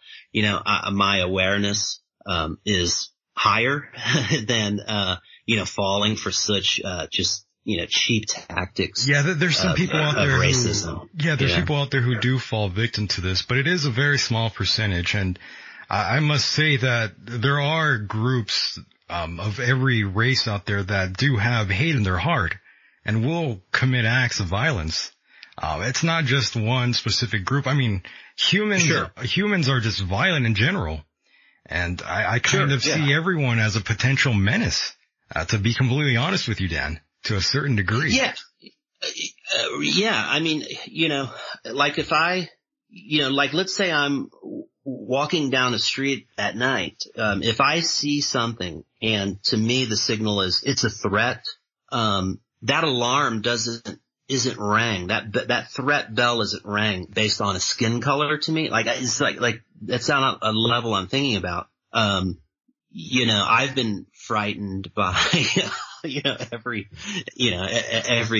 person I've, encountered, in various ways. So, it's the actions, it's the presentation. There's so much more there, that's part of that's part of the PSYOP. Like that's part of the post-World War II, suburbanation of America, you had strong ethnic families who were rooted in the cities, Philadelphia and Cleveland, Cincinnati, all these places, especially in the Midwest, Detroit. And they had, an identity, they lived in the Italian neighborhood or, went to the Catholic Church. And then when the suburban PSYOP, engineered those families to break up those families and neighborhoods, push them out in the suburbs, then to only essentially be isolated. And then their identity went from being Italian to being white or middle class. Right. Words that are meaningless. They're absolutely meaningless. I mean, I feel pity for someone who says, oh, I'm middle class or I'm white as their identity. And that doesn't mean anything, people used to say, I'm an Irish Catholic, right? I'm Polish. And so that, part of that PSYOP was just erasing people's identity, their true identity, and then placing, a monetary and a skin color label on it. Yeah, I just tell people I'm American. Yeah, I mean, I wasn't born in Mexico or anything like that. Yeah. So that's what, that to me, that's where I see that, the race card has been a tried and true, PSYOP, obviously. There was something interesting that the guest did say, however, about the media, putting up these, commercials that, it's kind of, kind of catering to different sort of groups that we don't have. Well, they're not large groups. It's a very small percentage, and the media tries to portray it as bigger than life. Yeah. If your worldview was based on what the corporate media shows you, you would think that, everyone's gay, every other person's gay or tranny and has a biracial, marriage and, that's all not the truth, like social, It's just not the truth. Yeah, that's just not the reality of things. Right. I think, the sexualization, PSYOP, and sex has been used just like race has been used, to pit people against each other. But, I think we've seen that with the transsexual social engineering campaign, it really hit a wall where people are just like, no, okay, I bought your gay thing, and your gay marriage thing, but no, I'm not on board for this. I do not know a transsexual person. I just, no, sorry, I think. Do you dislike homosexuals, Dan? You could be honest here. It's okay. I feel that homosexuality has been used as a very successful weapon for the oligarchs. No doubt about it. And again, it's another one of those engineering methods to normalize the abnormal, right? You have a population of 2 to 3% globally of homosexuals. Why is the representation so disproportionate? It's sort of like the Jewish question. it's a lot like that, where the Jewish population would be 2 to 3%. But why are they, have such a big, why are they put out there? Why do they control the situation so much? So that's the way, that's one way that I see that those are related. And Dan, are you a religious, man? Religious, no. Religion, to me is a state-sponsored psyop. All organized religion is a weapon. I'm an agnostic atheist myself. Yeah, all organized religion. I mean, you talk about, successful psyops. God, religion, that's bigger than the television, Oh, yes. And going back to, Jonestown and Jim Jones, he was, was he biracial? Was he a biracial man? Or did he come from a biracial family? Is that what it was? No. He was a white guy from Indiana. But he acted like he's a black guy, and he could really do that well. And he embraced, black folks into his, into his community. Yeah. He was trying to create some sort of utopia. Yeah. His, socialist utopia. There we go. Some of his sermons, when I first heard those, they're almost like Richard Pryor's stand-up from the 70s. I mean, true. I'm not kidding you. You're kind of right, the amount of profanity that he uses, the way that he uses it, and it's church, right? And I swear, I mean, it's like listening to Richard Pryor, if he was your preacher. Oh my. I'm glad you brought up, Richard Pryor just very quickly. Have you been paying attention to Sacha Baron Cohen, his new program? I've been following the story. I haven't seen the program. Oh, you are doing a disservice to yourself. You've got to watch the program. It's so funny. Okay, yeah. Wasn't, there a storyline with, the Alaska? Oh yeah, Sarah Palin. Yeah, Palin, Mm-hmm. yeah. Yeah, she was on there. Her episode hasn't aired yet, if I recall correctly. Still hasn't aired, but, what's his name was on there? I believe, Dick Cheney, I think he was on. No, not Dick Cheney. God damn, I'm forgetting his name. He's another guy. Damn, what is his name? His name escapes me now. But, it'll come to you. But what is it about, the program that you find interesting? You know what? It was Dick Cheney who was on the program. Dick Cheney, really? Yeah, it was Dick Cheney. Okay. Yeah, now I'm remembering correctly. He wanted, Sacha Baron Cohen actually had him autograph his waterboarding kit. It's like a little water jug. And he actually signed it. But there was another guy who was on there. I'm forgetting that guy's name, but yeah, Dick Cheney was on that program. And just the fact that he got him to actually sign it, that deserves a round of applause, in my opinion. Yeah, you gotta give credit where credit's due. I mean, how can you get mad at that?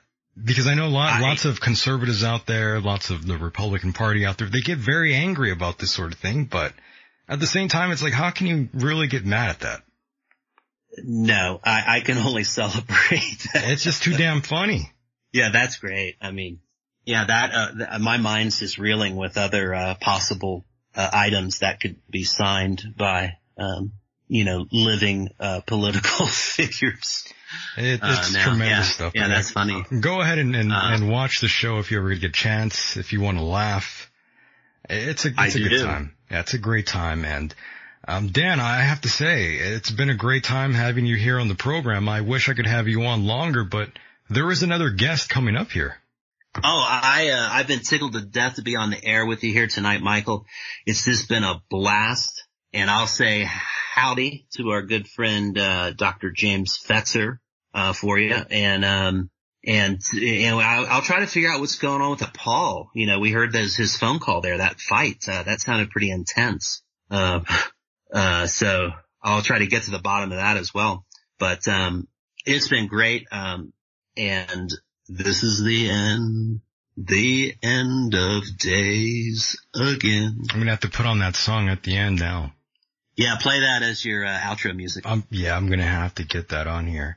But Dan, it's been a pleasure and honor to finally get you on here. I feel like I'm going to have to bring you on here more often. There's so much more to discuss. Any old time you like. Any old time you like. Yeah, we didn't even get into a lot of our material. We certainly didn't. It was a fun time. I didn't even get to ask you any of the questions I had written down. I just threw that out the window. I did the same thing. Yeah. I'm always prepared. And, once we got rolling, I was just like, I don't need these tonight. You really don't sometimes. And I'm going to have to just bring you on here when I interview another guest and just have you sit in. Yeah, that would be great. And I'd love to, talk to some of your listeners out there, especially that one guy that scared Jim, a couple weeks ago. Oh, yes. Like, Chefist. Yeah. Show me your evidence. Where's your evidence? Where's your evidence? Yeah, that Chefist, he was tremendous. He was firing off full cylinders as well. And Jim Fetzer. Show me your evidence. Damn, Jim Fetzer. It's either me or him. It's either me or him. Oh my God. I can't believe he said that on the air. Michael, it's either me or him. Oh man, how embarrassing. And I love Jim, by the way. Don't get me wrong. I actually see him kind of like a grandfather to me.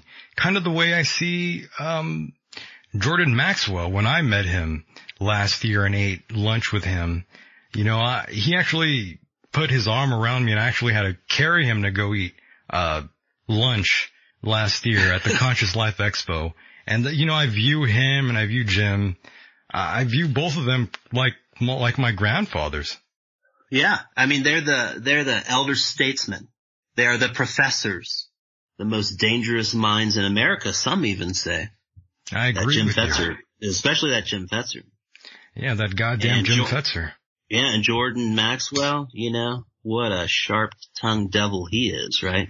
Indeed. So Dan, once again, thank you for being a part of the program, and we'll definitely touch base in the near future. Anything you want to plug, any final word, go ahead. The floor is yours. I'd like to leave you with a couple of my favorite quotes from political figures in current history. And I think these are rare moments when both of these fellas had something very important to tell us. This is 13th CIA Director William Casey. 13th CIA Director William Casey said, "We'll know our disinformation program is complete when everything the American public believes is false." That's straight from the mouth of our 13th CIA director. And George Herbert Walker Bush. This may have been the most honest thing, in my opinion, that he's ever said, which is, if the American people ever find out what we have done, they would chase us down the street and lynch us. George H.W. Bush. Amazing. So I'd like to leave you with those thoughts. Yeah, that was amazing. Yeah, those are some truth bombs. Yeah, great stuff. And Dan, yet again, honor and pleasure to have you here. We'll do this again. And mahalo. Michael, the pleasure was all mine, and I'll catch you on the other side of midnight. All right, my friend. Good night. And when I return, part 2 coming at you. Stay tuned.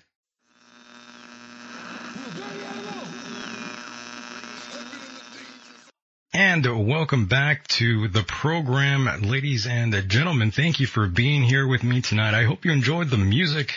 That's one of the reasons why I take so long here on those breaks. I just get into this sort of mood and get lost in the music.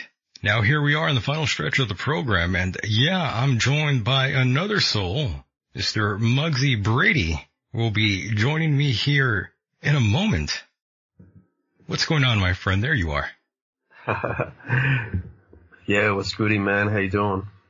I'm fantastic. I can't really complain. And I forgot to say, I certainly do appreciate everyone out there who is listening to this. I love seeing all those pretty faces out there and even the ugly ones. We are all one.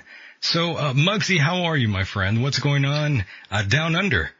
Man, we're in winter at the moment, so it's literally cold as balls, man, and it just sucks where, like waking up each day freezing. I can't wait for the summer to come. But man, just hustling and grinding just for any opportunity for the dream, man, and getting my name out there. So I was happy when you when you got back to me, man, because there's a lot of blogs out there. I'm not going to mention names, but a lot of blogs and podcasts that are playing arseholes, man, you know, so it's nice to find, the good ones out of the bunch, man. So thanks for having me on. Yeah, thank you for saying that. I really do appreciate that. And I must ask, how on earth did you find this program? Yeah, man, I'm on a podcast group on Facebook. I think it's called, Podcast Guests, or Promote Your Podcast. And, you know, I can't remember what show you posted up. You, man, I don't know. It was one of the shows and I listened to it, and man, you kind of got like a Howard Stern / Joe Rogan sort of vibe where it's just chilled out, good conversation. I was like, I gotta hit this guy up and just talk about hip hop and just anything in general. And hey man, you got back to me straight away, and here we are, man. So I found you on like one of those groups. I'm on multiple, so it could have been one of the two.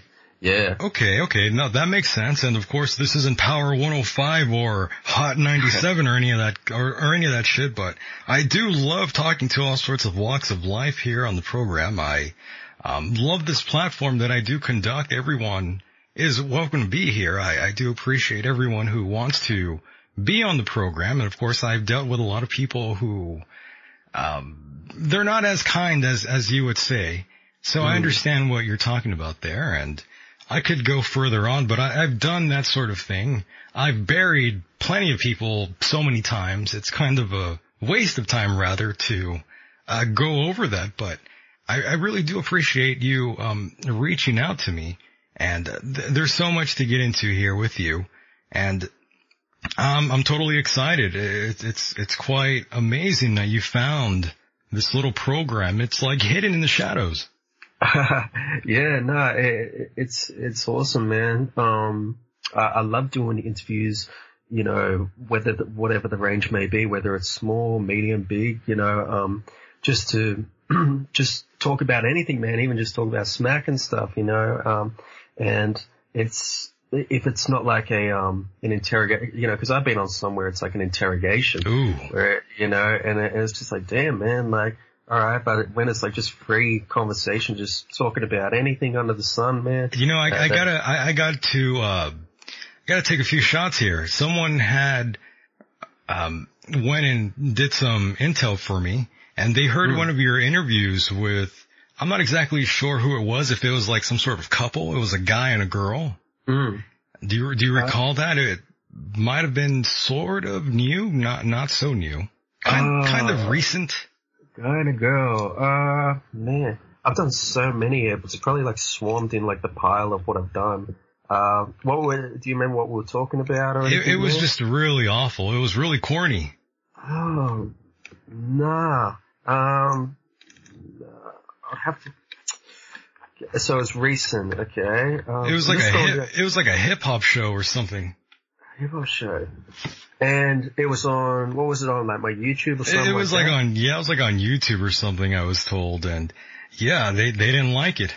I couldn't even tell you, man. I've done so many for 2018. It's probably in the swarm of the, I'm on the list right now, and I wouldn't even want to bore your audiences with going. I'm gonna be on the list of awful interviews as well. Don't worry. Nah, man, it's pretty smooth sailing. I think, man, I'm not going to put him out there, but I remember the podcast very clearly. I got on there. Well, I went on like a few weeks before. There's some horrible shows out there, my friend. Oh yeah, but these guys are like peaking at the number one for me. So, they stunk. Yeah, like I went on the first time and, they said, you know, where you from and stuff. I'm like Australia. And then, they were like filming around a podcast kind of table. Like there was one guy talking to me and the rest I couldn't see because the camera wasn't on him. And one of the guys was like, oh, we're not dealing with that. Turned off the mic and like just signed out. And I was like, what the fuck? Like that. So a few weeks later, they got me back on. And I think it was a setup, to be honest, because they said this thing, oh, we had a power outage or some shit. So I was like, oh, all right, get on the show. And, they're like, you know, tell us what you do. So I'm telling them, and the guy's like, oh, you're not that important. And they kept like grilling me, and they're like, what are you doing now? Oh, I'm working on this documentary. It's like, oh, we don't need to hear about that. And I was just like, dude, like, is this like a podcast thing or is this interrogation? Are you really fucking with me right now? Like that. And I just thought, oh, I just went off thinking, and the way they promoted it as well, like, don't be bothered checking out this artist, you know, he's just like lame and all this shit. And I was like, man, that's just not bad publicity. And were these Americans? Yeah, they're Americans, man. Like, oh wow. Yeah, it wasn't even like just bad to like fooling around. It was borderline just jumping on and let's just like fuck this whole guy's career up for like our audience. And man, I just went off and there's probably footage of it somewhere. Yeah, like I just went off thinking, man, like that is probably the worst interview I've had. Was that planned or was like that just, I don't know, man, like that was really bad. And I checked out one of the guys and he's an aspiring rapper as well. And some of the shit he writes to upcoming artists is just insane, man. Like he just destroys people's careers before their eyes. Like, oh, you're never gonna make this and da-da-da-da-da and like give up on this. I'm like, who the fuck are these guys, man? Like, really? You know, so just a bad experience, man. Wow. That sounds awful. Yeah, it's bound to happen, man, but I just got caught in the crossfire, but yeah. Or maybe it could have been good if it depends how you played it, but who knows? Maybe they were being serious with you. Yeah, who knows, man? Like, just I don't know, man. I love like, you know, chatting and respecting everyone, man. But like when it's like, oh, I'm doing this now, it's like, oh, we don't give a fuck about that. So why have me on the podcast to? Yeah, that's true. Yeah. Why even invite you if that's how they're going to treat you? But yeah, you are a rapper and also an actor, if I recall. Yeah, man. Before, we went on the air, you said you did your podcast in 2012? Right. Yeah. I started acting in 2013 till now, man. So kind of similar, but, I've never studied it, never trained in it. I just jumped into it, did little extras roles and featured roles, and directors started giving me, you know, scripts, and I just read it in my own kind of way, you know, just chilled out. And so far they've liked it since, man. So, I kind of did the 2-pack on them, you know, when you had to choose, you didn't have to audition, you just went in and did, and they gave it. Oh, I lost you there. Oh, you lost me? Yeah, you need to get a little bit closer to your microphone. Oh, my bad, man. That's alright. You started hitting the table and I lost you slowly. Yeah, so can you hear me now? Oh, you still sound a little muffled. Oh, dang. Yeah, you were sounding great, and then the table, you were banging on the table, and then I lost you. Oh, okay, hold on. So I'm using my laptop mic. Just get your face right up in there. Yeah. Oh, there you are. Is that what she said? Yeah, so I just got into the acting field, man, because I was doing music for so long, and I was trying to figure out if there was another form of entertainment out there. And yeah, I just got into the acting side of the field, and it's given me a shit ton of work, man. And I love playing all these different characters and for independent films over here. Nice, yeah. But there's some roles, man, where it's like, I can understand how the professionals do it now, because it takes you out of that element of your everyday life. Like, you know, you get into some difficult characters where it's like, damn, how am I going to escalate this, you know, onto the screen, without, you know, being corny, but it's not who I am in my everyday life, you know? Yeah. Understood. I'm glad you're doing that, though. It's good to branch off in different areas you feel the most creative in. Yeah, 100%. I love acting, man, but nothing beats music. Like, yeah, that's your first love. Yeah, let's talk a little bit about your music first, and let's hit that rewind button and go back to your roots here. Who exactly influenced you? It's to me, it's a little bit different for me from the outside perspective. Someone who really doesn't listen much to today's hip hop. I do listen to rap, don't get me wrong, but mostly it's most of the older stuff. There is some stuff nowadays I could definitely not just dismiss right away. If it's a good beat or something, I won't dismiss it completely. I'm not that sort of picky about anything really. But in terms of where you come from an outside perspective, I'm very interested to know how exactly you got involved in all of this, my friend? Yeah, so, I'm 27, but I started hip hop music when, I was like around late 14, early 15. That was the early thousands era. So, you had the three kings, man, which was 50 Cent, Dr. Dre, and Eminem, and, like Shady Records and stuff. And, man, high school was not like, I was sort of like I guess you can say loner kid in a sense, and, I used to get like picked on and bullied and all that kind of crap. And, I just, started with the whole, let's try and give this hip hop thing a shot. And, I started dropping down rhymes in my workbook because obviously A-Mar came out and all the teenagers were like, yeah, let's try the battle thing.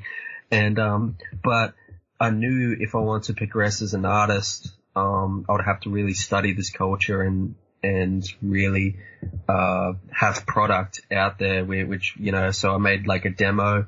I think it was like one or two tracks or something. And yeah, the rest is history, man. It's just had that goal and that dream just to go for anything and push it out there as much as I can. And now a lot of people know me for my music and acting, and I've had a lot of crazy stories to tell, man. Nice. And where exactly are you in Australia?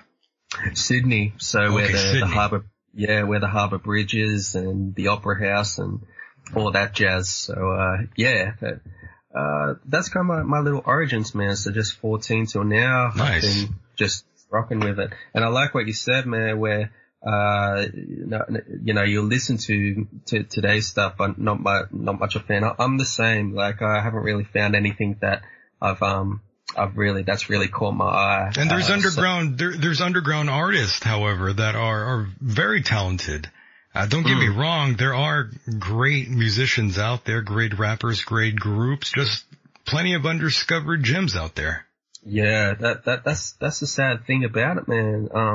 Because, I know guys that like exactly incredibly talented and have messages, but also have that funk where it's like you can like they've got a powerful message, but you can also get up and groove to it. But it's just, I don't know what they're thinking to get on a track and mumble, like literally just mumble is just, it's garbage. You're not really with that then.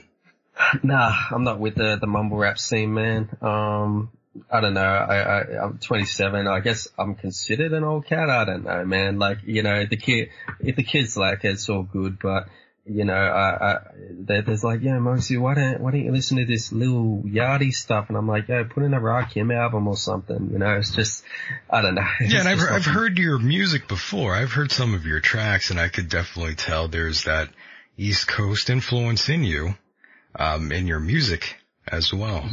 Yeah, a lot of my top fives are East Coast based, like 50 Cent, Nas, DMX, Rakim, Tupac. Well, he was born on the East Coast, but he, rep the West and that, but, like Snoop Dogg, of course, but, it's just, a lot of the 90s and early 2000s stuff that I really love, man. And, I guess I'm sucked in my bubble where it's kind of like when a new generation or something comes, it's like, nothing will beat my era, but I'm kind of like spoon fed in a way. And this resonated with you so much that you pursued, this avenue.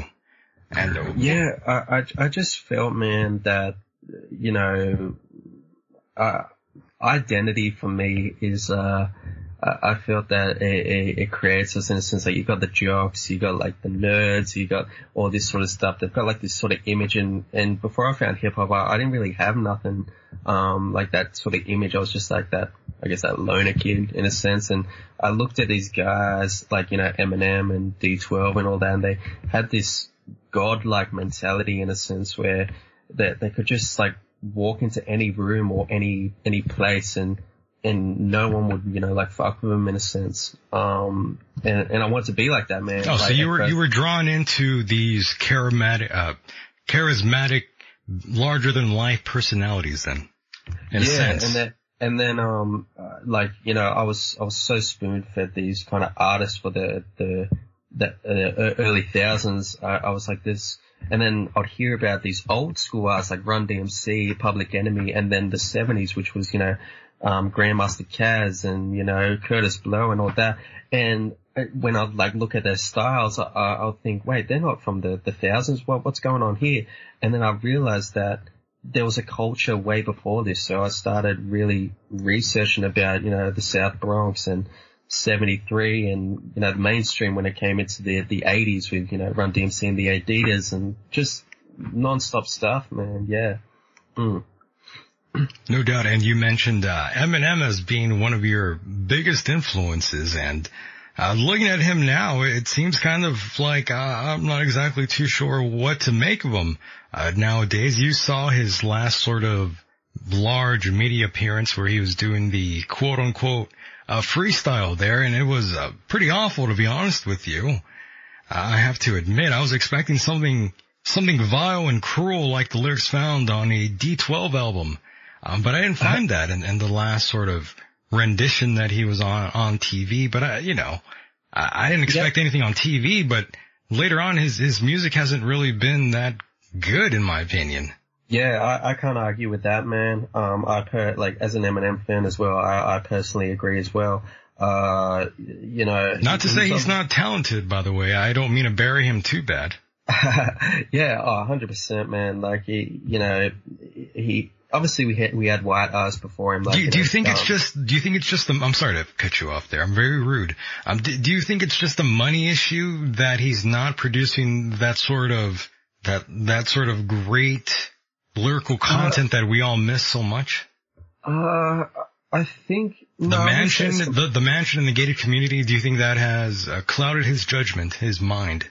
I wouldn't say it's the money, man. I think it's more, growing old. I feel that, he's doing a lot of political sort of stuff now, and right. all that, and all that. But I feel that, I feel like his fans will always turn towards, his Marshall Mathers and Slim Shady stuff, that when you try and do this serious, mature political stuff, it's like, you were talking back in the day about, slitting Trump's like throat and, killing your wife and that. It's like, we can't, it's sort of like, not your time is done, but, I don't know, man. It's just, it comes across as corny in a sense. It's so corny and cheesy nowadays. Don't you? Yeah. Well, you just said it, but yeah, I'm with you on that, my friend.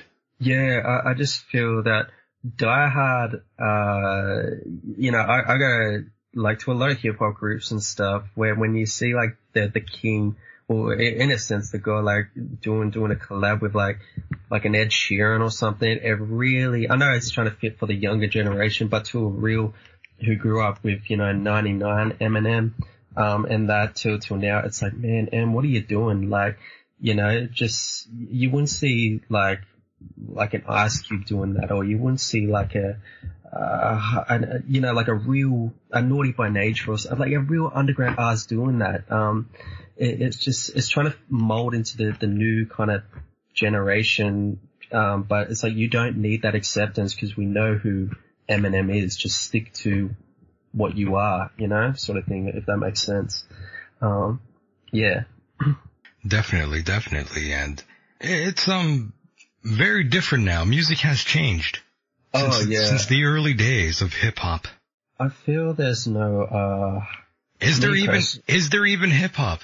Can we even call it that nowadays? What is considered mainstream music? Stuff that's on like the top 100. Just to be more specific.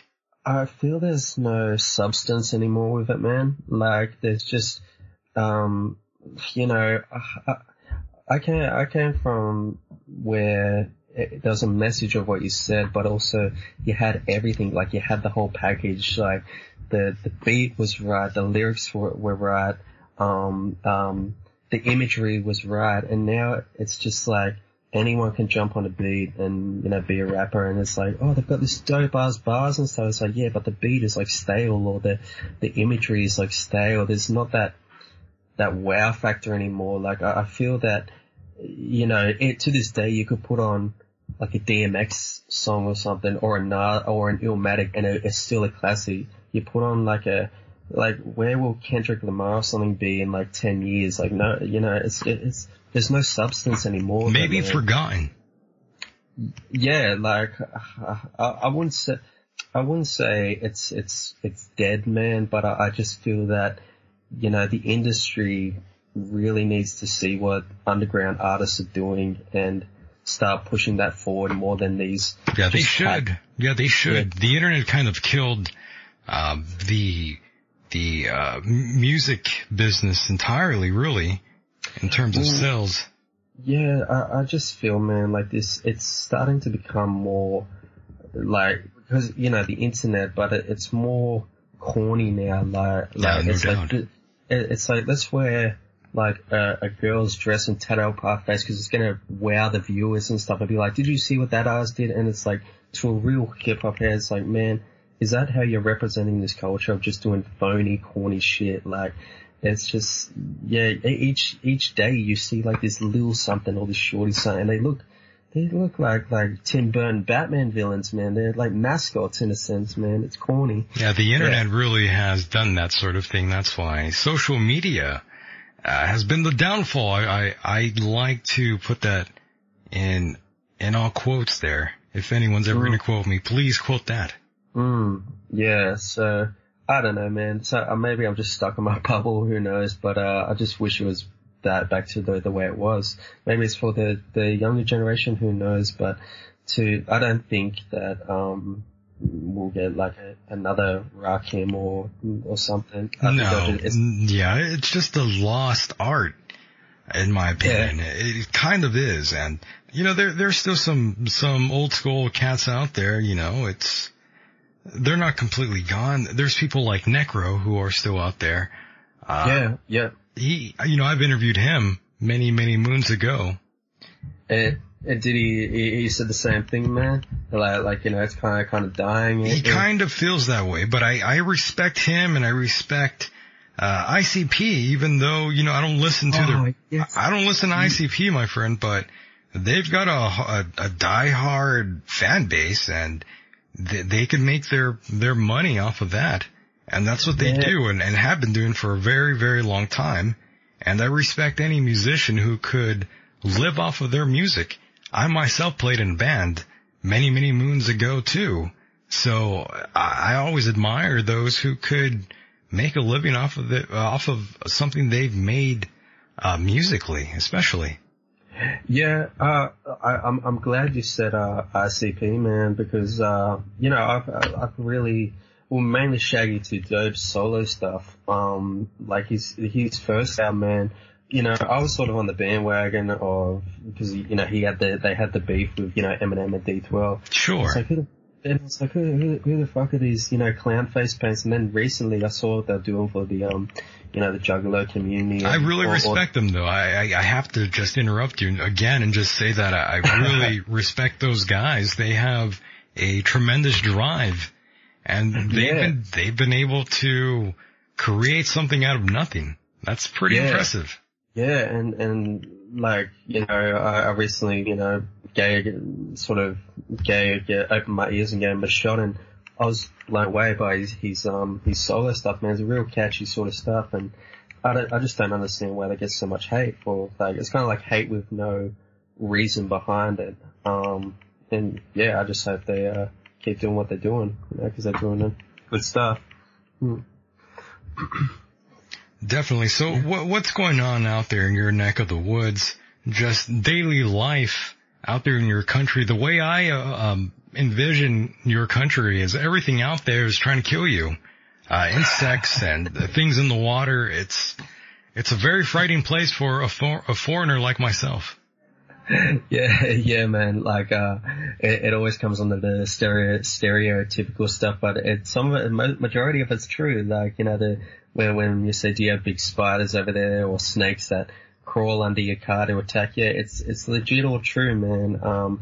You know, we have this one called, red belly black snake, where in summer they love the heat. So what they do is they crawl or slither into like the rim of your wheel or like under the bonnet, because it fully heats up. So when you're trying to if you're in like a country kind of area, if you're trying to like walk to your car, man, and they think they're getting attacked, if you open the door and they sling out and try and bite you, man. So some insects and creatures aren't fun to play with, man.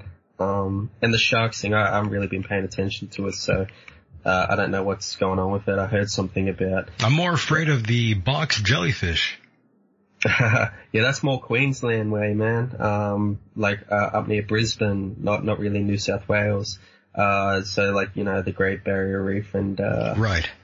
Yeah, and all that sort of stuff. But, no, that's way longer. Yeah, that's far from you, right. Yeah, man. That's where, Steve Irwin or something. Oh, where he got killed. Yeah, but, that goddamn stingray, yeah. Yeah. Bastards. Yeah. How goddamn dare they kill such a great man. And I must say, I've talked to plenty of people from your country, and I must say everyone I've ever talked to has been so polite and so kind to me. I really do like the Australians out there. Tremendous people. Oh, I suppose it's just, man, because... A lot of love for them. You know, ever since I started doing this program, you know, being an American, I must say, I didn't really care too much about the outside world like many Americans do today. I'm just being a straight shooter with you now. Most Americans here today, the majority, you know, they don't really give a shit about other countries out there. They only care about America. And there's nothing wrong with that. I love America too. Don't get me wrong. But I must say, ever since doing this program, I've talked to plenty of people around the world, and some of the most incredible people I've ever exchanged messages with via email, and they listen to this program and they support everything I say here. And it's really remarkable. And everyone's so kind around the world. It's amazing. It's amazing, man. Like even as being interviewed right now, like all different walks of life. Like, you know, I've been on Canadian ones, UK, Europe, or this sort of stuff. And it's weird how you listen and you can hear the different accents and cultures and stuff. And it's just like, yeah, we're not really alone. Like, it's not just one culture, man. It's just a worldwide thing. But to them, it's like that's normal to them. What's normal to us? Like, you know, it's like, I feel like everyone talks like me. So there's a whole different world out there, you know, so it's crazy. Power of the internet, I suppose. Yeah, and you were like asking me before we started this interview if you had an accent. I'm just like, well, of course you do. Yeah. I suppose, like, living here for so long, I can't really pick up on it. I just thought, damn, like, do I sound like, you know, Crocodile Dundee, or do I sound different? I don't know. You sound fine though. I think most Americans love a foreign accent. Yeah, it's weird. I think when you lived here for so long, for 27 years, man, it's like you can't really pick up on your accent when everyone sounds the same as you. So yeah, it's a weird vibe. It really is. And going back to the whole, when I was saying this isn't Power 105 or Hot 97, obviously. Yeah. You know, I talk about all sorts of wild shit here on the program, and I'm just curious.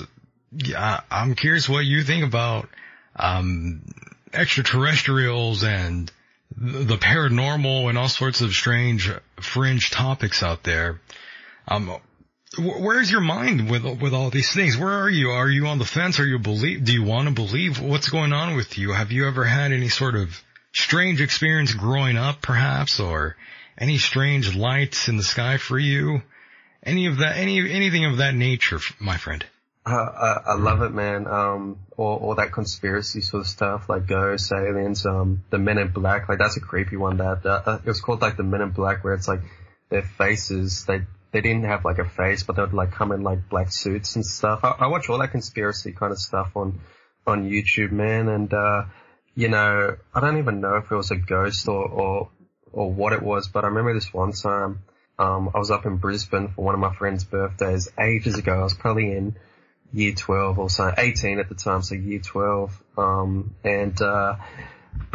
And we were chilling for his birthday, and, you know, we had like a bowl of scotch and stuff, and, one of my old friends, he's ex-girlfriend, she got kicked out of her house, so she had to go to her grandparents' place. She was like, can you walk me, to my house? And it was on the other side of Brisbane City. So maybe like, I don't know, like a 4 or 5 hour walk. It was absolutely insane. And we hit about 3 in the morning, and there was this narrow road, and we're in the middle of the road, and on the left side, your guy's right, was houses, and on the right side was a forest. And then up the hill, there was like a turn off in a hill, and my friend was like, we couldn't walk anymore, and we're just like, I'll just take her up the hill, cause her grandmother like lives like a few blocks away and stuff.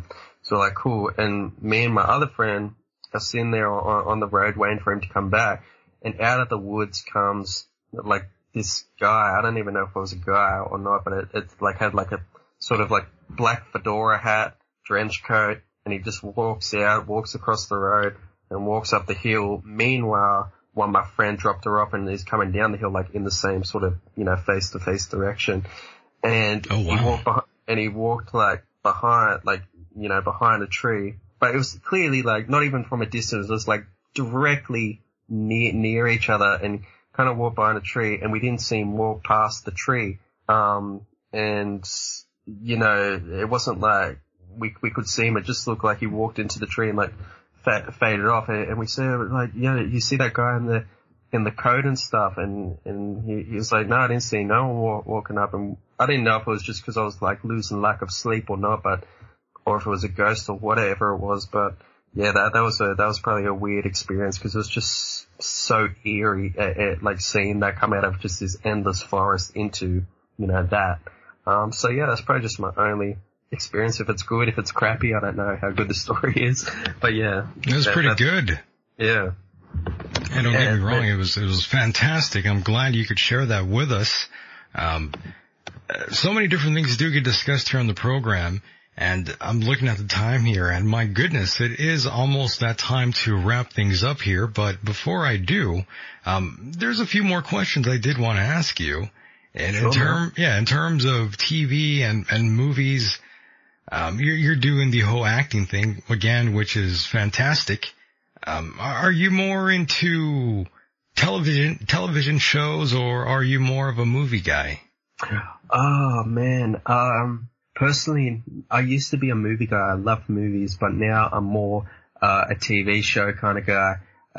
If you're talking about watching wise, right? Yeah, TV shows, because you can fit more in it, and I feel that you can get more of the story. And I love TV shows where I can binge watch it, where like Entourage, Ballers, Power, where I just like watch one episode, next minute I've watched like 5 episodes. And that's the thing I love about TV shows. Movies now, I feel that they've kind of bombarded it with putting too much, effects and action and stuff in it compared to the story.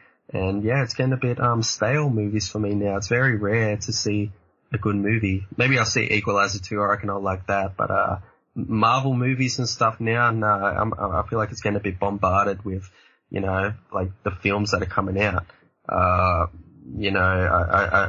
remember when you'd get X-Men, and then 2 years later you would get Spider-Man, and you'd always wonder, what are they going to bring out now? What's the next hero? And now it's like you get 4 films for 1 year, and it's kind of like becomes the same repetitive. Yeah, and they're all the same. Yeah, that's kind of a complaint that I have every time I bring this question up. And I'm glad you notice it too. It's that same Hollywood formula that's used repetitively, time and time again. And it's kind of like, goddamn, you're tired of this nonsense here.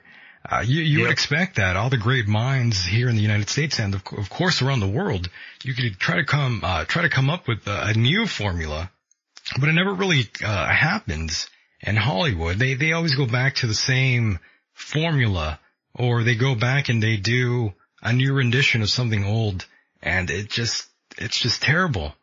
Yeah, exactly, man. I feel that's a big mistake with Hollywood, where they'll take an old franchise, which is like a classic, and try and remake it or remodel it, and it's sort of like you're on thin ice here. Yeah, it stinks.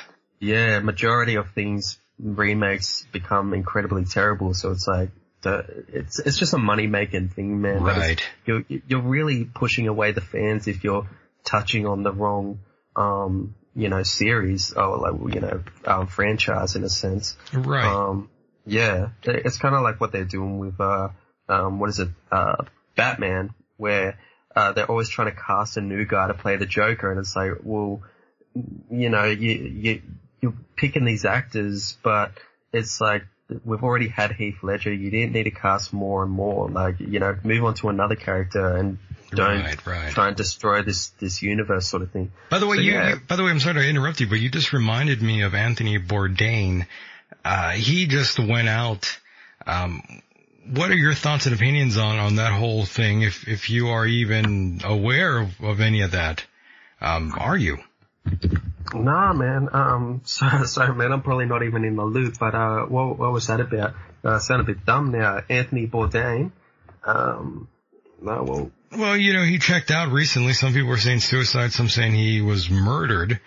All sorts of strange things are still being talked about. Mr. Anthony Bourdain. I'm not exactly sure why I even brought up his name, but you sort of you just made me go back to that for some odd reason, and I just thought I'd ask you, but it's okay though, don't worry. There's just so much going on around the world. You checked out from the news the last time I talked. Well, earlier we talked, you said you're just completely done with it, right?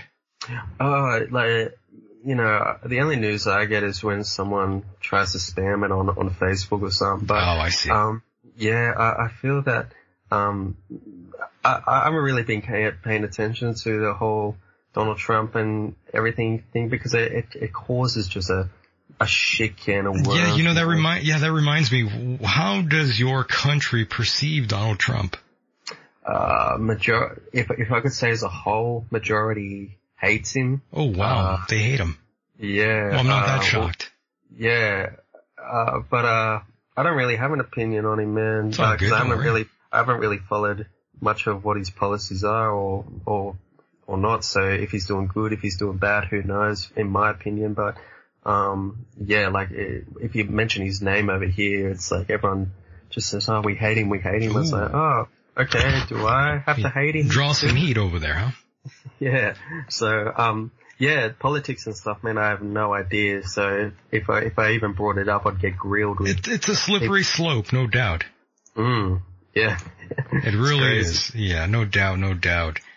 And I do want to thank you for being a part of the program here. I don't want to take up too much of your time. But again, I do want to thank you tremendously for being a part of the program. It was fun to have this discussion with you. And just before I let you go, I do want to bring up the fact that I did open up a beer before talking to you. And I've been enjoying that. And we kind of got into this discussion where you told me that alcohol is something very hard for you to quit. No, very hard for me to quit, man. But it's only the fact, because off air, recently almost having my attack with a heart attack. The doc said, you gotta be on pills, like 11 pills a day for 3 months before your heart can get back to like normal, and then you can start. So you have this heart condition.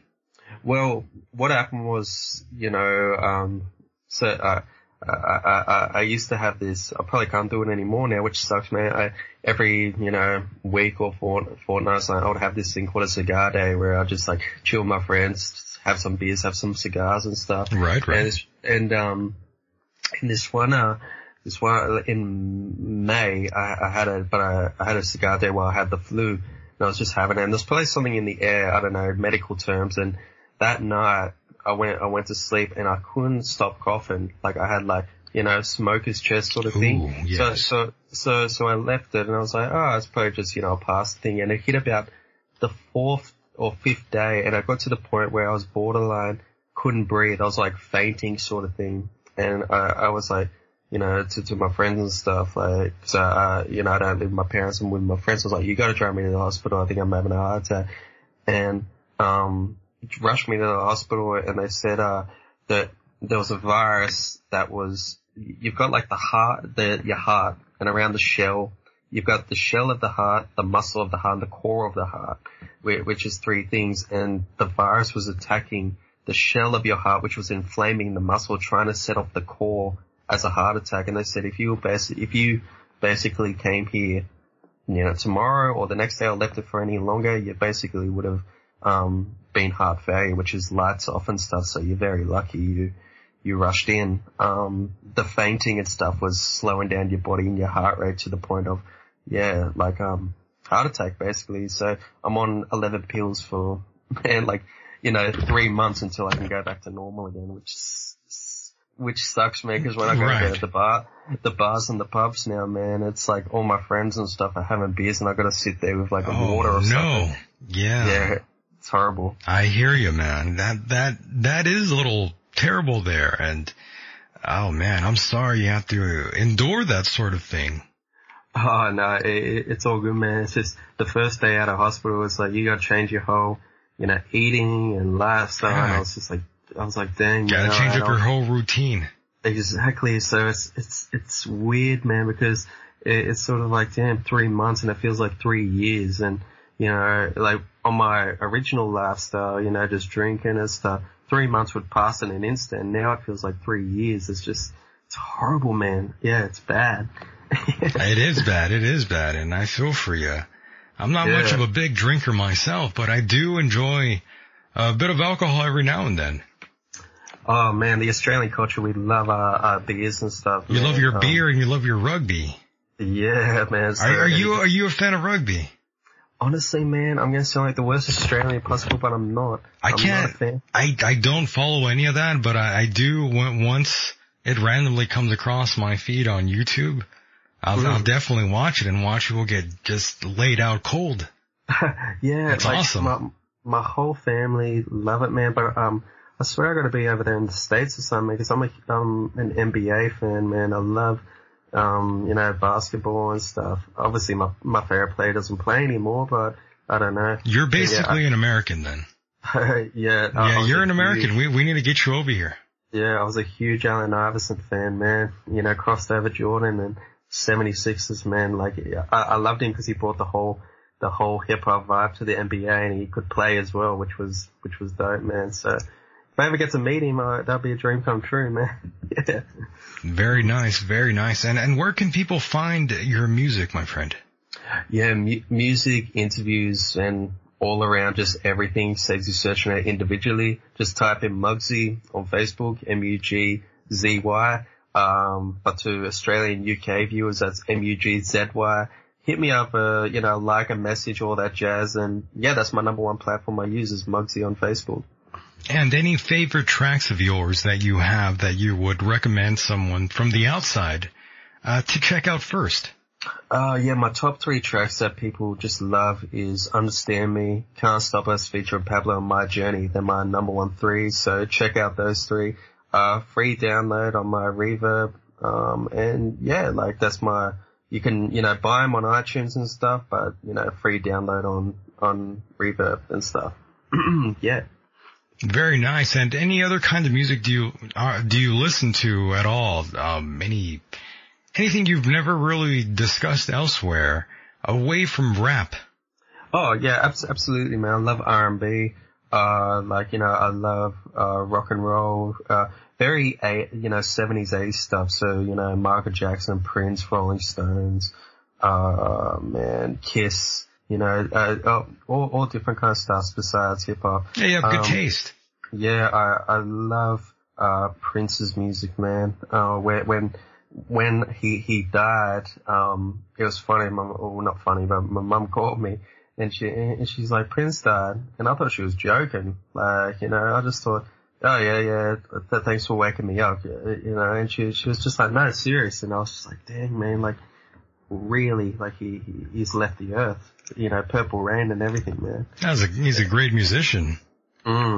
Yeah, so, it's a shame. I'm a 90s kid, man, born in 91, but, something about the 80s, man. Maybe because I'm addicted to Scarface, who knows? But, good times. Something about that era, man. Studio 54. Oh, yeah. Movies are just not the same. Nah, man. 80s and 90s movies are my favorite by far. Yeah, oh man, like, if only there was a time machine to go back in time. Yeah. No doubt. I do certainly wish I could go back to 97 of all the years just to relive that one. It was a tremendous year. Even being a child, I still remember all the sort of pop culture type things going on around me. It was definitely a different time in America.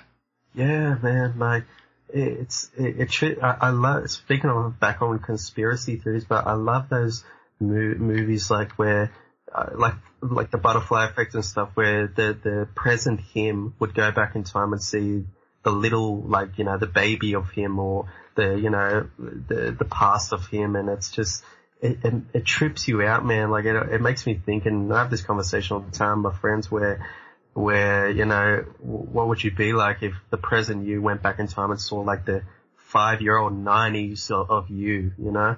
And I'd just be like, man, that'd be so trippy to see. I love all that conspiracy time. You know, look up the show Outer Limits sometime on YouTube. I think you'll enjoy that. Yeah, I definitely will, man. Like, you know, I recently saw, it's on DVD now, but that, Project Almatic, I think it's called, where like those high school kids make a time machine, and it's, self-cam footage one, like Blair Witch Project sort of thing. Oh, and yeah, they do like found footage type material.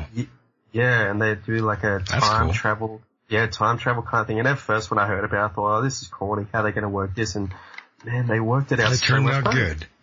Yeah, that's it for sure, man. Very nice. Yeah. And Mugzy, I have to say, it's been a tremendous honor talking to you as well. It's been a great night. I didn't really know what to expect, to be honest with you, because I really don't screen the people that I'm going to interview at all. Most of the time I'll try to take notes, but those really go out the window. Nah, it's so good, man. I was happy to do it with you, and it was a lot of fun, man. Just talking, you know, hip-hop, talking movies, 90s, everything that I love under the sun, man. So I personally thank you and wish you all the best with, you know, future artists that come onto the show, and just anyone who comes on the show, man, and you know, you have another fan here in Australia.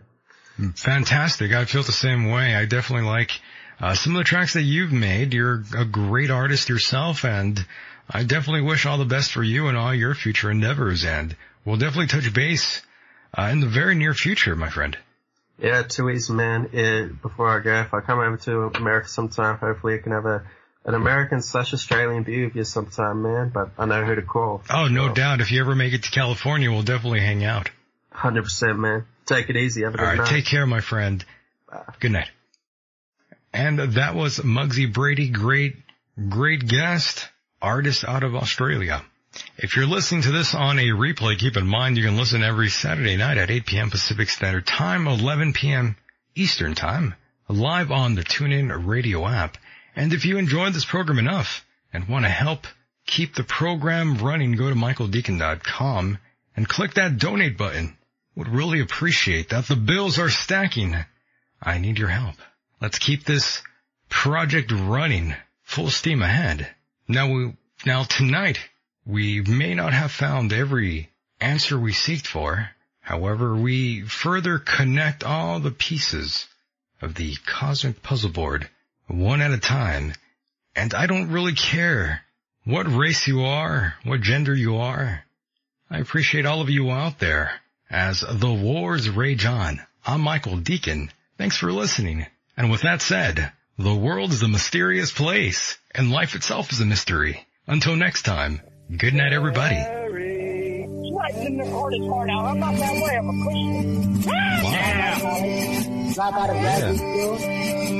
Drop out of We invented the Illuminati, yeah. We won't go into behind things, but the Illuminati certainly is part of the whole thing. The top members of the Illuminati are open worshippers. It's crazy. I had no idea this shit existed before 726.